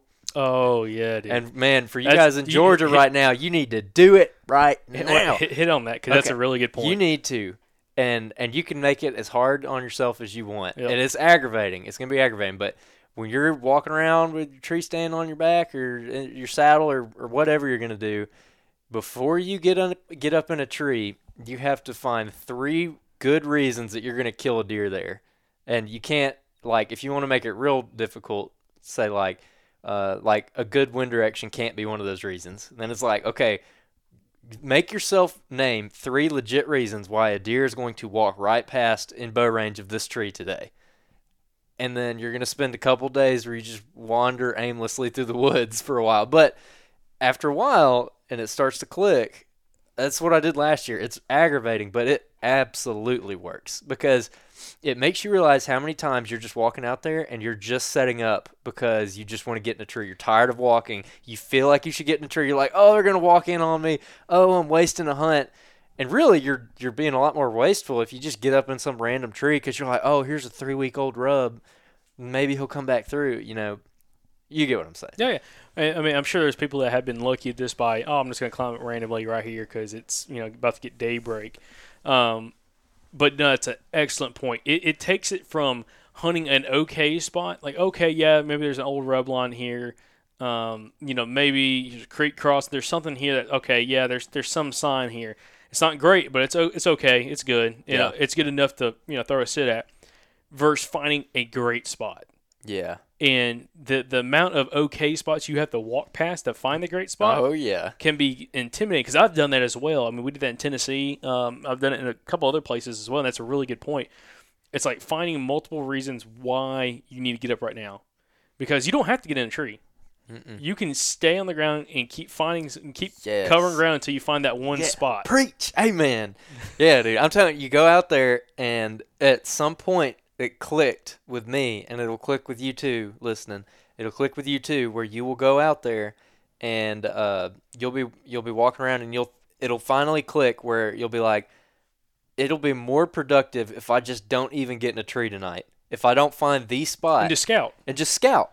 Exactly. Because then you're setting yourself up for success on that next hunt. I'm telling you. No, to keep going, man. Yeah. Listen, that's an excellent point because listen, you can. Listen, So everybody thinks, and this is me. I'm 100% guilty of this. When you go hunting, you have to be in a tree. You have to be hunting. You can waste so much time by just sitting in a random tree. Because I did this last year. Oh, dude, I got some stories from last year. Man. Well, hold on. So you can be like, oh, I'm going hunting this afternoon. I've got to get in a tree. Or you scout until you find that spot. If you don't find that spot, then great. Mark that area off. Move on. Mm-hmm. So you're not wasting time, especially someone that has limited time hunting, like now you and me, especially you now having a legit full-time job. Mm-hmm. Me, been there, done that now. Mm-hmm. And when you have limited time, it's better for you to scout, stay on the ground, find the spot that's, just money Exactly. Before you get up versus, okay, this spot's okay, I'm going to throw a sit at and not see anything. Man, you preaching. Preacher be like, can I get a good amen? No, there was one set last year where it was early season, and I went in, and I was texting you the whole time, I think. I was texting you or Michael the whole time about what I was finding because we were all pretty interested in this area. And I walk in, and this is where you start. It's going to be a little bit, you're going to struggle at first because I walked in, and I was finding stuff. I was like, should I set up on That's this? exactly. And I kept going, and I kept going, and I kept going, and I got to the spot where I probably should have sat. I was like, I'm going to go a little bit further. And so then I go back in there, and then it starts getting real late in the afternoon. I'm like, I need to get up a tree. Like, it got me. And I find, like, I wrap around. I got this thicket on top of the hill, and there's a draw going up in the thicket, and there's some mature pines. Like, there's thick on top, and then right off the military crest, there's a band of mature pines, and then below that is hardwoods. And I'm right in that band of mature pines. And coming across that draw, right beneath that thicket, is a really heavy deer trail. And so I'm like, okay, this looks good. Below the thicket, heavy trail, let's do it. So I get up the tree, and I'm just sitting there, and it just dawns on me, like, after, like, an hour maybe, and it's starting to get kind of dark. It just dawns on me, I'm like, this is not a good spot. Like, I was thinking about it, I'm like, why am I sitting here? I got so mad at myself, dude. I was like throwing crap out of the tree. I'm like, I'm going home. Like, this is a wasted sit. Every time you go out there, especially on afternoon hunts, you have to have the mindset, I do not have to get in a tree today. Yes. I don't have to get in a tree today. And you tell yourself that because, I mean, I've done that now. Where, like, I mean, I feel comfortable hunting off the ground if it comes to that. And I've done that in Tennessee a few times. And it's like you're going in with the mindset, I don't have to get in a tree because if you get in a tree, you're locked in. Yeah. Okay? Especially if you're carrying a bunch of gear with you and crap, and you don't want to tear back down quietly and try to move on. So you want to try to use your advantage of covering the ground, kind of still hunting your way through, scouting your way through, looking for that freshest sign, especially early in the season when you're trying to hit that food source and you're trying to find those bachelor groups. That's one thing we want to talk about. We had a listener last year of the podcast, a friend of Adrian Farley, who killed a great 8-point, like, second day of the season by literally going in there scouting until he find where a bachelor group was coming out of these thick pines into this drainage. And he found all their fresh rubs coming down, the heavy trail and everything that these bucks were using. And he got in as close as possible to where he thought they were going to bed and shot one of those bucks the first afternoon sitting in the tree. Yep. And it's like, scout more than you hunt. And I think some of the best deer hunters that we've talked to have that mindset. You're scouting more than you hunt. The guys are going out of state trips that are successful. They're scouting a day or so before they're actually hunting in a tree stand. If they have 5 days, they're scouting for a day and a half. And then they're making a move instead of wasting time. Oh, I'm going to go hunt this spot because this looks good. Sometimes you can throw a dart at the map and like, okay, this looks good. I'm going to go sit it. I've done it and had success doing it. But if you put more time in, I don't have to get in a tree today. I don't have to get in a tree this afternoon. And you stay in the ground, you cover ground, you're scouting your way through. Sooner or later, you're going to find that money spot and you'll be able to kill that big deer that's in that area. Yeah. Instead of being 100 yards off that spot. That happened to me last year. Greatest example ever. Here we go. Greatest example ever. The difference of killing a buck versus getting a deadfall fall down on you and stab you. Okay? This is the tale of two tales. So last year, you and me go hunt an area, go hunt this drainage. I had a hot tip that I went in. I found some great rutting sign, bucks chasing does, not within barely 250 yards of a really good looking drainage. And we've talked about, like, going in there. You're going to come in from one side. I'm coming in from the other side. We're going to kind of get in a spot. We're going to scout until we find that spot to set up on. Yep. And I even got in late. Yeah, you got in like an hour after me. Yeah. And, well, I had to run back to the truck because my long story short, I'm walking through some briars going in, some thick stuff right past the truck. Again, kind of cutting the distance from people coming in. And it was so thick, I'm pushing briars out of the way with my bows. I mean, briars over my head. And somehow my quiver falls off. And I go another half mile down the drainage. I get set up. I'm up in the tree. Go take an arrow out of my quiver. There's no quiver. And I'm like, oh, son. It's like 2 o'clock in the afternoon. I had to go all the way back down. But see, what happened was, and I'm going to tell my story, and you tell your version of it. Yep. And kind of show the difference. I had the mindset. We had just interviewed Michael Perry. We had some other guys on the podcast too, and Michael was talking about hunting these creek drainages in between, like some big draws and stuff like that. And I was kind of working down this little creek and found a creek crossing right there that looked good. Some buck sign there. It wasn't super thick. There's there was a cutover on each side, kind of different age cutovers. Kind of tall, kind of thick, real thick stuff. But the drainage wasn't super thick. There was sign there, but I'm like, you know what? It's 2:00 in the afternoon. This might be a pretty good spot. I'm gonna get up somewhere right here. There's deer droppings. There's feed sign, all kind of stuff. Kind of, pretty hardwoods, close to thick cover, that kind of thing. Mm-hmm. And I get set up, and I'm like, oh, this looks great. This little creek cross is this thin little thick spot on this, big drainage. I'm thinking the deer are gonna kind of cut across right here. I sit there all day long. I think I see a possum. And that's about it. And I'm like, nothing happens. Nothing happens at all. Also, I sat too low down. It's the whole old grinner. Well, the wind was swirling too because I got too far down closest to the creek. I should have got higher up in elevation. It was, it was terrible sick because I got too excited about this a little bit of sign I found in this one spot. Instead of keep going and get more up on the habitat edge, get out of that drainage, get up on the habitat edge where it's thicker cover. That's what I should have done. Mm-hmm. And I didn't see anything. I get down at the end of the night, and freaking while I'm packing my stuff up, leaning up against the tree, all of a sudden I hear a crash. I look up, and this giant freaking white oak branch is falling down right on top of my head. I lean out of the way, and it freaking spears me on my left side, dude. Oh, yeah. Still got a scar. Yeah, that was a nasty. That looked like it hurt. Oh, listen, dude. It felt like someone took a baseball bat to your kidney. Wrapped in sandpaper. That's what yeah. it looked like. It looked like someone hit you with a baseball bat wrapped in sandpaper. Yep. But so that was my story. 80 grit. Well, see, where I'm trying to get at, I hiked all the way in there, found this little bit of sign, and I'm like, okay, I'm going to hunt it. Instead of trying to find like the perfect sign, like the large amount of sign. Something that's telling you there are deer coming through. There was deer coming through there, but I couldn't tell if they were there that day or they were there 3 days ago. Mm-hmm. Okay? Yeah. Where you did something totally different, and you executed, and you actually shot a buck that night. Yeah. So, I mean, what was your version of the story? I walk in, and this is going in completely blind. I hadn't even walked in here before. First time in is the best First time in, yeah. I drop off the backside of this big drainage. It's a pretty sizable hill going down in there. There's a little bit of mountain laurel on it and stuff. And going down, I pass some like big trails, and so I'm like, okay, this looks good. There's some fresh sign on them. I get down to the bottom, and I hit the creek, and I walk up the creek. So I'm all the way down in the bottom next to the creek. I'm walking up. There's some rubs down there. I find where this drainage runs into the main bottom, and right there where that little, it's not quite a bowl, but where that drainage comes down and hits the main drainage, there's some rubs right there, some like pretty tall rubs. And there's like a big scrape or something, but it wasn't fresh. None of it was fresh. Like it had been done that year, and this is like, I think this was December 8th or something is when I killed that thing. I mean, this is probably done around Thanksgiving, maybe. Is like how old it was. So you found buck sign down there, this is peak rut for us, by the way. But you find buck sign down there. It's not super fresh. It's down low. What was your next thought process? I looked up the hill, and there's this really, really steep hill that goes up, like right there where the smaller drainage hits the bigger drainage, and there's that point that comes out. And I looked up at that point, and I could see all the way up there, where it just, the thicket rolled right up to the edge, and then it just dropped. And I'm like, that looks pretty good.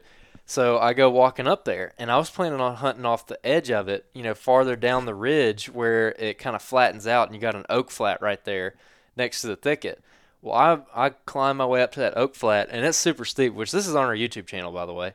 And it's super steep getting up there. You have to like grab trees and climb up. There's like little rock overhangs and everything. So it's like a hard funnel at the top of this thing. And I get to that oak flat, and there's no rubs. And I'm like, I don't know about this. And there's a trail that comes right off that point. And the trail is pretty heavy coming off the point. But when it gets into those hardwoods, it breaks off and just completely disappears. Like it's not even there anymore. And I'm like, I don't know, because I thought about walking, keep going down the ridge, just move away from all of it and try to get to this other spot. But I'm like, I don't know. I'm just going to walk over. I'm going to follow this trail to that point into the thicket a little bit. So I walk over there, and there's you think of it like this is so steep it's almost like a wall that goes up. And then right where the wall like crests off, where the military crest is, there's like a tiny drainage right there. And so there's kind of like a break in that wall at the very top. There's like a nick in it. And that's where that trail went. And the trail kind of split in two. And so you got two really heavy trails coming out of that thicket that just pass right through this little draw right there. And I mean, it's like super, super subtle. I mean, like you could park a truck in it, like, and that's it. Like that's how big this little draw is. And there's an old scrape right there, and I was looking at it. I was like, okay, this is a big thicket where we found like a bunch of chasing tracks on the other side of it yesterday. So yesterday, I think it was the afternoon, right? Mm-hmm. So it's like they're probably in here right now because we found those fresh tracks over there. This is a really good pinch point right here because if they're coming down this, they pretty much have to walk in front of me. And then I look down and I'm like, those are my two reasons. And I'm like, okay, if there is one fresh deer track in this little like dirt area right here, I'm going to sit here. And I look and there's a fresh deer track, like real fresh. And so I'm like, okay, let's do it. And so I shoot up the tree and I mean, I'm there for half an hour and he comes by and I kill him. Yeah, and it's like that was the biggest difference because I didn't do any of that. I just came in, I found some hot something, like, you know what, this looks good enough, and I just settled. Don't settle for a spot. Yeah. You know, go in and find that spot that you feel like you have confidence. And that was my problem. I got up the tree, I'm sitting there, I'm like, I feel good about this, but then I'm like, I don't know. I'm like, I feel like I should have got a little higher up. I was too low. I was way too low because like the way the hill rolled off, I was like in the edge of like. Where like two hills came together. One was at a lower elevation than the other one. And I'm at like that break in between the two hills. You know, almost not a saddle, almost looked like, it was like an old logging road right there. It was cut in between the two hills. And I should have been up on the higher hill and got up to a higher elevation. I was just too far low down. The wind was terrible. Everything was bad. I just settled for a spot just because there were some bucks on there. Yeah. And that is what not to do.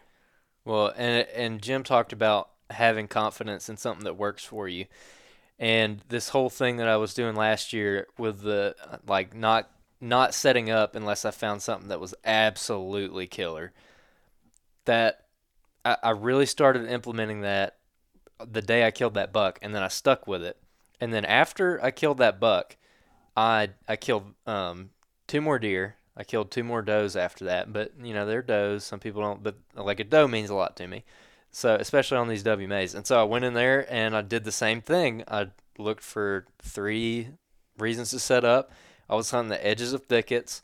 I was easing along until I found the freshest sign. I'm talking like fresh tracks in the mud that are from like that day or that night or something. Mm-hmm. Which, you know, like obviously trapping back in the day like helped me like learn that kind of stuff, but you know, even if you don't trap, I mean, that's not something that's terribly hard to learn. It just comes with experience. Tracks are so key, and that's something I started paying attention to last year. We really talked about that a bunch last year.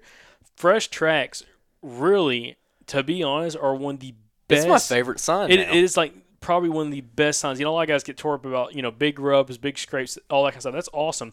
But it's hard to tell. You know, a rub can look fresh for probably, as long as it doesn't rain and it's not high winds, it can look fresh for a week. Yeah. Especially in good conditions. Oh, yeah. A track degrades so quickly, especially depending on what it's left in.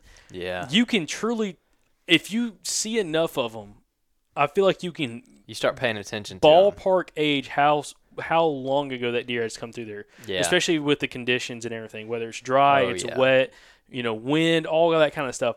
And you can learn so much through the tracks of how deer are using the area and how recently they're coming through. If you see a ton of tracks on top of each other, there's a place in Tennessee that when we hunted the velvet hunt last year, there were so many tracks coming through this winter. I'm like, dude, they're coming through here all the time.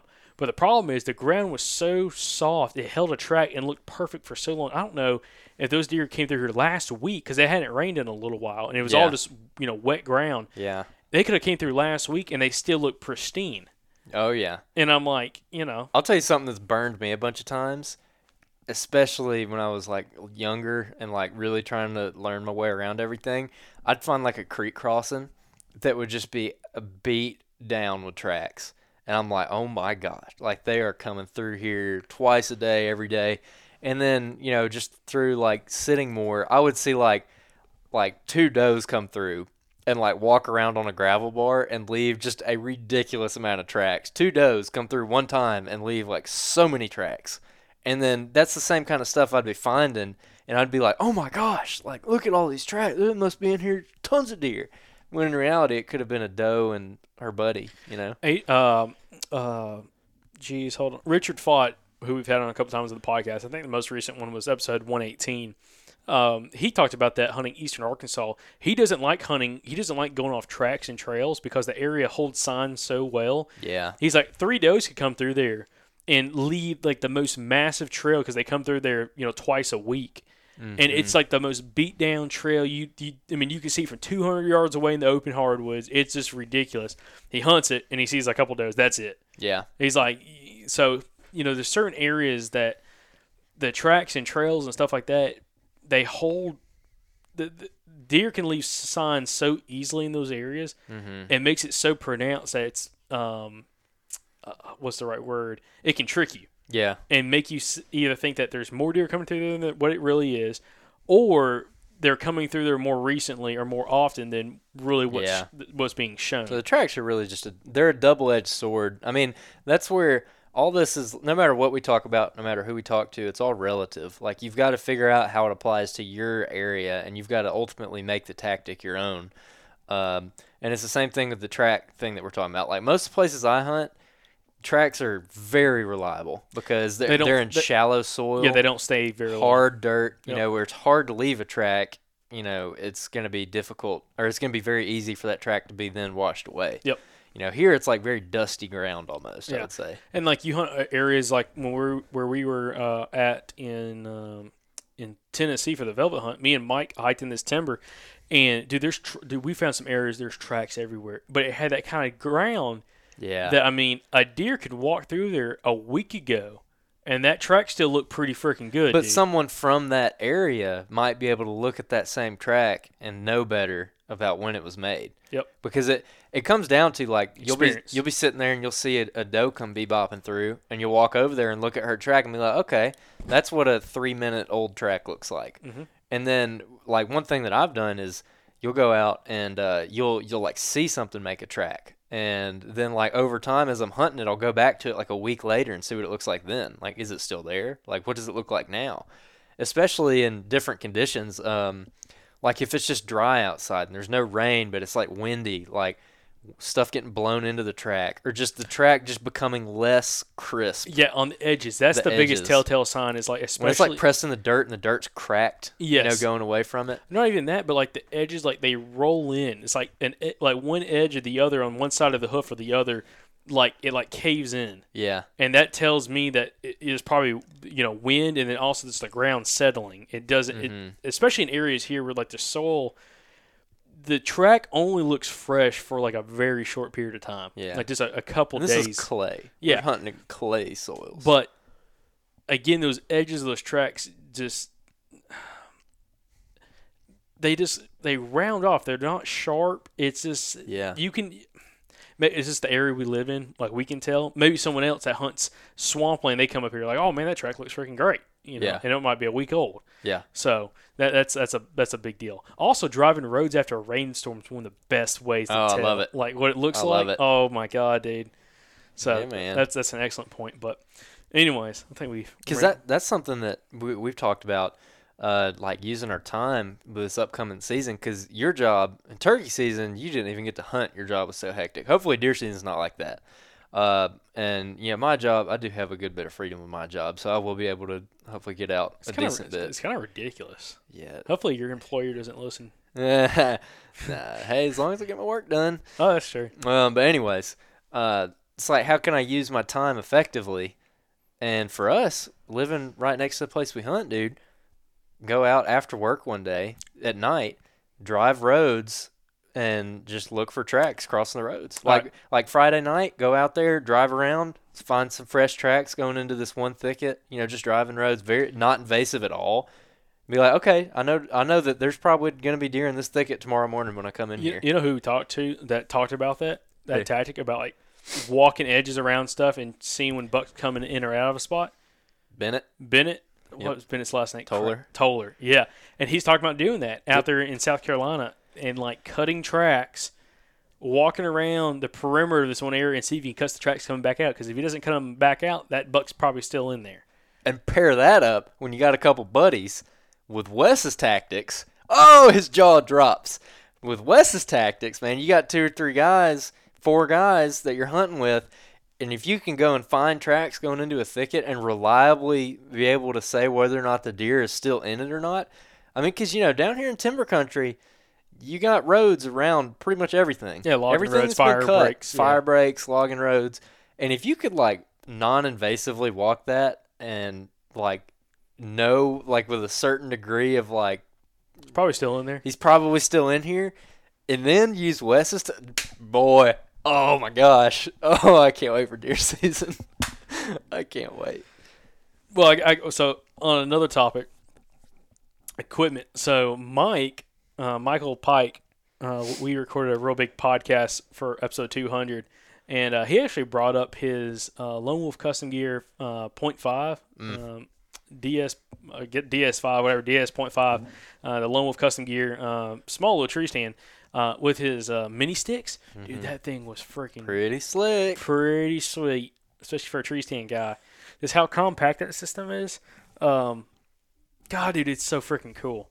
Yeah, I'm pretty tempted to get one of those. I'm not gonna lie. No, there's so many areas that like that would work so well, especially when you're hunting like these real small trees. If you're actually getting in some of these 8, 9, 10-year-old pines, you can get a saddle in there, but the problem is there's so many limbs on a lot of these pines. You have to cut You so really many can't limbs. shoot out of it. No, you can't unless you shoot right behind you. But like you could be in that stand and get tucked up like right up against the tree. Yeah. And just kind of have your shooting windows right in front of you. And I feel like it would work out better in that scenario. No, it would for sure. I know several spots right off the top of my head when you mentioned that where a stand would definitely work better. My problem is I'm tired of buying deer hunting gear. I want to buy other stuff now. That's the funniest thing you ever said. You Because just, before you we just scalded me for that before. yeah, we I was got gonna on say here. before we got on here, you're like, oh man, we'd go buy some freaking waders and all this other stuff. Yeah. Angie's become a certified duck hunter all of it in about 2 days. I'm like, forget that crap. Well, it's because I've got so much deer hunting stuff now. I'm like, yeah, I could buy more sticks, or I could buy this, or I could just Get that new tethered stick. get the new tether stuff. Those things do look pretty cool. They're pretty cool. But I don't know. I would rather spend it on stuff, especially getting the dog this spring. I'm like, I just want to get ready for the dog. Yeah, you need to start saving some money for some vet bills, dude. Oh, for sure.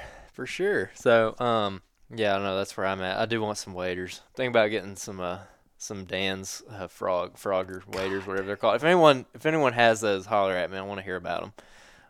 Nah, you need to get a better scope. That's what you need to get. I don't know. Well, here's the thing: the scope that you're telling me about. I have a 3x9. You're telling me to get a 3x9. I don't know.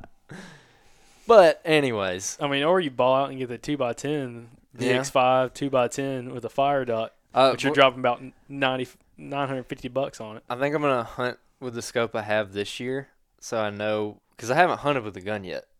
So I'm gonna hunt with a gun with the scope I'm used to, and then see what I want changed, and then buy a scope. I think so. I get exactly what I You want. need to go shoot my gun with my scope. It'll change that. It'll change that real quick. Real quick. We'll go to one rainy day. Like, oh, okay, I see, Jacob. I wish the Niquisto stand wasn't $500. I'd totally buy one, but I don't know, $500 for it. I just can't. I don't know. I just listen. You're becoming old money Maxwell. Don't act it, bro. You be flaunting cash around left and right. Freaking Tiffany walking around here with some Gucci belts on. I'm like, what is this crap, man? Oh, man, you got your Gucci dog. She got her Gucci belt. I got my Gucci gun. Gucci gun. Listen, Like jeez, Christensen. this Money Myers is about to be. Here's what I was thinking Money about. Maxwell. I just got that new side-by-side shotgun. Yeah, look at you spending money left and right, dude. My- You paying your taxes? IRS about to start coming knocking. So Mike was talking about hunting these pine thickets and being super close with his trad bow and setting up on a trail at 10 yards. I'm like, I'd like to get my side-by-side with a couple slugs and go sit up in a pine thicket, put one to sleep. That'd be pretty cool. Pull that double trigger. Yeah, give them both barrels. No, that'd be terrible. I don't know. I probably shot a turkey load worse than that. Oh, dude, I don't know. But anyway, all right, well, cool. Well, kind of wrap up the show. We got a bunch of reviews that actually came in from this week. Where's your phone at, dude? Here, I'll get it out. I'll say, so again, we appreciate all the new reviews coming in. I know we had mentioned that earlier. But if you don't mind, especially if you're listening on iTunes, go to iTunes, leave us a 5-star review, but also leave us a written review. You know, what do you like about the show? What would you like to hear in the future? And again, we try to read those out each week. So we got quite a few that came in over this last week. So we're going to read some of those out. And again, we just appreciate the support. It's really cool to kind of see the feedback from you all, especially from people around the country. We actually had one come in from a guy from Pennsylvania talking about how these tactics from the podcast actually do apply up there where he's living. Yeah. Especially on high pressure land in Pennsylvania. But Andrew, I'll let you. By the way, we said we were going to talk about the wool stuff. Oh, you want to talk about the wool stuff real quick? No, we were way too long. We'll It's talk about it to be next It's week. about to be a 7-hour podcast. We'll talk about it. Don't forget, we have to talk about, because we get a lot of questions on like clothing. Andrew has Gucci clothing. Yeah, man. Got the First Light. We been getting a bunch of questions about First Light and the Merino. Oh yeah, we were supposed to talk about. Yeah, We'll talk about it next week's episode. Look here, if you're just like dying to buy some Merino right now, don't buy it for outerwear. There you go. That's what you need to know. We can go more into depth with it. We'll do it next week. We'll do it next week. But for layering, get it. It's awesome. Anyways, all right. Let's see. Did we read this one last week? No, that was to say that's the Okay, most, so this is the first one. Yep, that's the first one. All right, this is from BTSNHOS. I don't know how to say that. He said, amazing podcast for the DIY public land, ... I think it just cut it off. 5 stars. Been listening since day one. Wow. And these guys know how to break down subjects to a level where anyone can understand it. I love that these guys aren't hunting on an Iowa farm and preaching how they hunt. They're hunting public land DIY hunters and are very humble about it. Their 2019 summer podcasts were absolute fire. Glenn Solomon taught so much about southern hunting, I couldn't wait to get into the woods. Recommend listening to 108/133 for some of the best content out there. We appreciate it, man. Day one. Man, he's been with us a while. OG, baby. OG, man. He listened to us when we were painfully awkward. We were talking about that. We'll hit 3 years in February. It's crazy. Yeah. Can you believe that? So one of the next ones, 5-star, great, from JPX200. Nice to hear someone who does what I do. These same tactics work on high pressure Pennsylvania land. Tim Knight was on point. That's really interesting. Especially, Tim Knight being from, that kind of South Georgia area, those tactics kind of applying elsewhere. Again, it's Pennsylvania. Yeah, up in Pennsylvania too. So that's cool to kind of see tactics relate across the country. Yeah, man. Thickets. Oh, this is the funny one. This Listen, this one is hilarious. This one got me. I read it earlier. I laughed. This podcast has quite literally killed me. ... 5 stars. If you don't read this on the show, I'm changing it to 1 star. These are my demands. You have 7 days. Oh, man. This is great. Seriously, though, I'm a northern transplant. Been in Georgia for 6 years. For the first few years, I struggled. Been a listener for a couple years now, and this podcast really helped turn things around for me. There's so much information out there that it can be difficult to sift through. For southern hunters, I found it difficult to constantly consume Midwest and private land-focused tactical content and translate it effectively to the southern landscape and the public land, aggressive style of hunting that I need to be successful. Amen. That's why we started the show, brother. Last year, I bucked out in Georgia. That's what I'm talking about.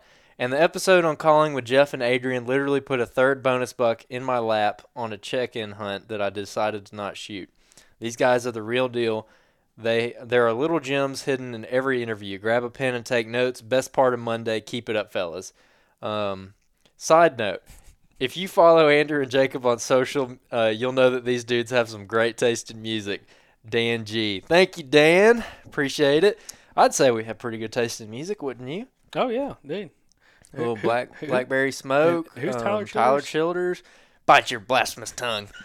He's the only ginger with a soul. Oh, man. Sings like it. Awesome. Next one is 2 thumbs up, 5 stars from Kyle Snookin. Lots of great info from these guys and their guests. However, after listening to the episodes dating back to the preseason of 2019, I can't listen anymore because you always leave Florida out of the conversation. LOL. Just kidding. Pretty much everything I've heard applies to me here in Central Florida, and I look forward to more episodes. That's good to know. Yeah, it dude. applies down there. I'll be honest. We have. Didn't we had somebody really good? We'll get him on at Okay. the end of the season. This dude's. We've got. Oh, that guy. We man. have a hashtag banger from Florida that we've got to get on that hunts South Florida, Central Florida, public land, killed some big deer, and also hunts out of state. But the problem is, since July, he's been deer hunting, and he's like, guys, we kind of missed him by a couple weeks. And he's like, dude, I want to do the show. He's never been on a podcast before, but he's wrote some articles. Golly. And he's like, guys, I love to be on the show, but right now because of work and hunting, he's like, I hunt every weekend. Weeknights, I'm always with the family, and I work, 8-9 hours a day. So he's like, we're going to have to wait till after season. I'm like, okay, whatever. Yep. We'll do it, and it's going to be a good one. So, anyways, man, just remember, we'll have something for you, Kyle, coming up. Oh, man, I can't. I forgot about him. And dude, listen, I'm talking. This dude's ridiculous. Like, killed top end bucks coming off public land in Florida. And he's got some cool, interesting tactics. Very different. Very different. The kind of stuff that you like when you hear it, you just like. I get excited. You get into it, yeah. No, that's the kind of podcast I like. Yeah. Yeah, that's the kind of podcast that I get really into. Yep. And like you're sad when it's over because you're just like, what? No, what was he even talking it's not about? sad. You just re-listen to it. Yeah. All right, last one. All right. The Woods and Water Life says, relatable and informative. 5 stars. I've hunted Mississippi and Alabama for the past 20 years, and I thought of myself as an out-of-the-box hunter. The topics and information your guests and you both discuss has led me to step back and try new things. Keep it up. Appreciate it, man. That's awesome. I'll try new things. Yeah. That's what Jim was saying. It's like, you got to find something that works for you. You got to have confidence and the perseverance and the persistence to keep after it. Yeah. So that's an excellent point there. But and we're right there with everybody. I mean, I feel like me and you both are in a stage right now where we're not beginners. Like we've killed like a pretty good amount of deer in our lives. And we know our way around the woods, but we haven't gotten to the point of our guests where we're consistently killing like nice deer. And I feel like we're bouncing around, we're trying things, we're hunting different areas, and we're just like learning so much right now. I feel like we're both trying to like create our way of hunting. You know what I'm saying? Oh yeah, I forgot to tell you, I got a guy lined up for us for next week's episode. Uh-oh. Oh yeah. Oh, just got another public land, this killer coming on for next week. What state? No, I can't say. It's a southern state, but I'm not talking about it right now. Man, I'll tell you after we get off. Okay, But nice. it'll be. What a cliffhanger for everyone Listen, else. hey, just get excited for next week's episode. Listen, every week, guys. Listen, we try to produce the best quality content possible with some of the best guests out there. Finding guys that haven't been on shows before, or if they have been on shows, if they have been on shows before, our goal is to break down in much more detail than what you've heard from them before. And that's what we try to do. So hopefully that's what we're doing. Hopefully y'all enjoy the show. Andrew, you got anything else? Write in your recommendations. Yes, I do. Uh-oh. Yes, I do. Uh-oh. Yes, I do. Hold on. Easy, dude. Hold on. Patreon? What are we talking Yeah, here? Patreon. All right. Shout out to Patreon. We got all the Patreon peeps. Yeah, I'm gonna run down the list real quick. All right. Huge shout out to Jordan Morris, Charles Stackhouse, Justin McGillis, Julius Hoffman, Nate Mason, and Will Kissinger. All the new Patreons. Awesome, man. Y'all are all, Will. Thank you, man. I was talking to Will the other day. I know Will. Will killed a hammer last year. Using Josh Driver's tactics from episode 141. Literally, listen to episode on Monday. That Friday killed a freaking stud. I was on my honeymoon I was on the last day of my honeymoon and he sent me that picture. I was like, woo. No, he killed a great buck last year. 14-point, man. Yeah. God, what a good deer. Yep. But anyways. Awesome. Yeah, thank all y'all for doing the Patreon. I will say, plug for the Patrons here. We recorded episode 200 yesterday. We recorded it way in advance because we had a good opportunity with 3 of the best guests that we've had Just killers. Had a roundtable discussion. It was awesome. Unbelievable. It was Unbelievable. I can't Listen, wait to drop that Oh episode. my God, guys. It's It's going to be so in good. November because that's when 200 is going to Yep. happen. But the Patreons got they got a little bit of early access to that, where we reached out to our Patreons, asked for some questions for those people, and they got to write in their questions and everything. So shout out to y'all. Got some of the questions in. So yeah, that's all I got. Plug in the Patreon. Yeah. Well, we appreciate you guys listening. Again, make sure, listen to the episode, share it with a buddy. Again, we appreciate y'all kind of sharing the episode word of mouth with some of your friends and family members, kind of growing the show. But until next time, we'll see you back here next Monday. Thanks again, everybody, for tuning in to another episode of the Southern Outdoorsman. And thank you to Blackberry Smoke for the music for the podcast. Also, to follow along with us, make sure you check us out on Facebook, Instagram, and YouTube. And if you'd like to support the show, you can go to patreon.com/The Southern Outdoorsman. Until next time, y'all stay Southern. I'm a southern child down in Macon, Georgia. Everybody know where I was born. Yeah, I've been seeking, searching, Lord and Lord, trying to find my baby, trying to bring my baby back on home.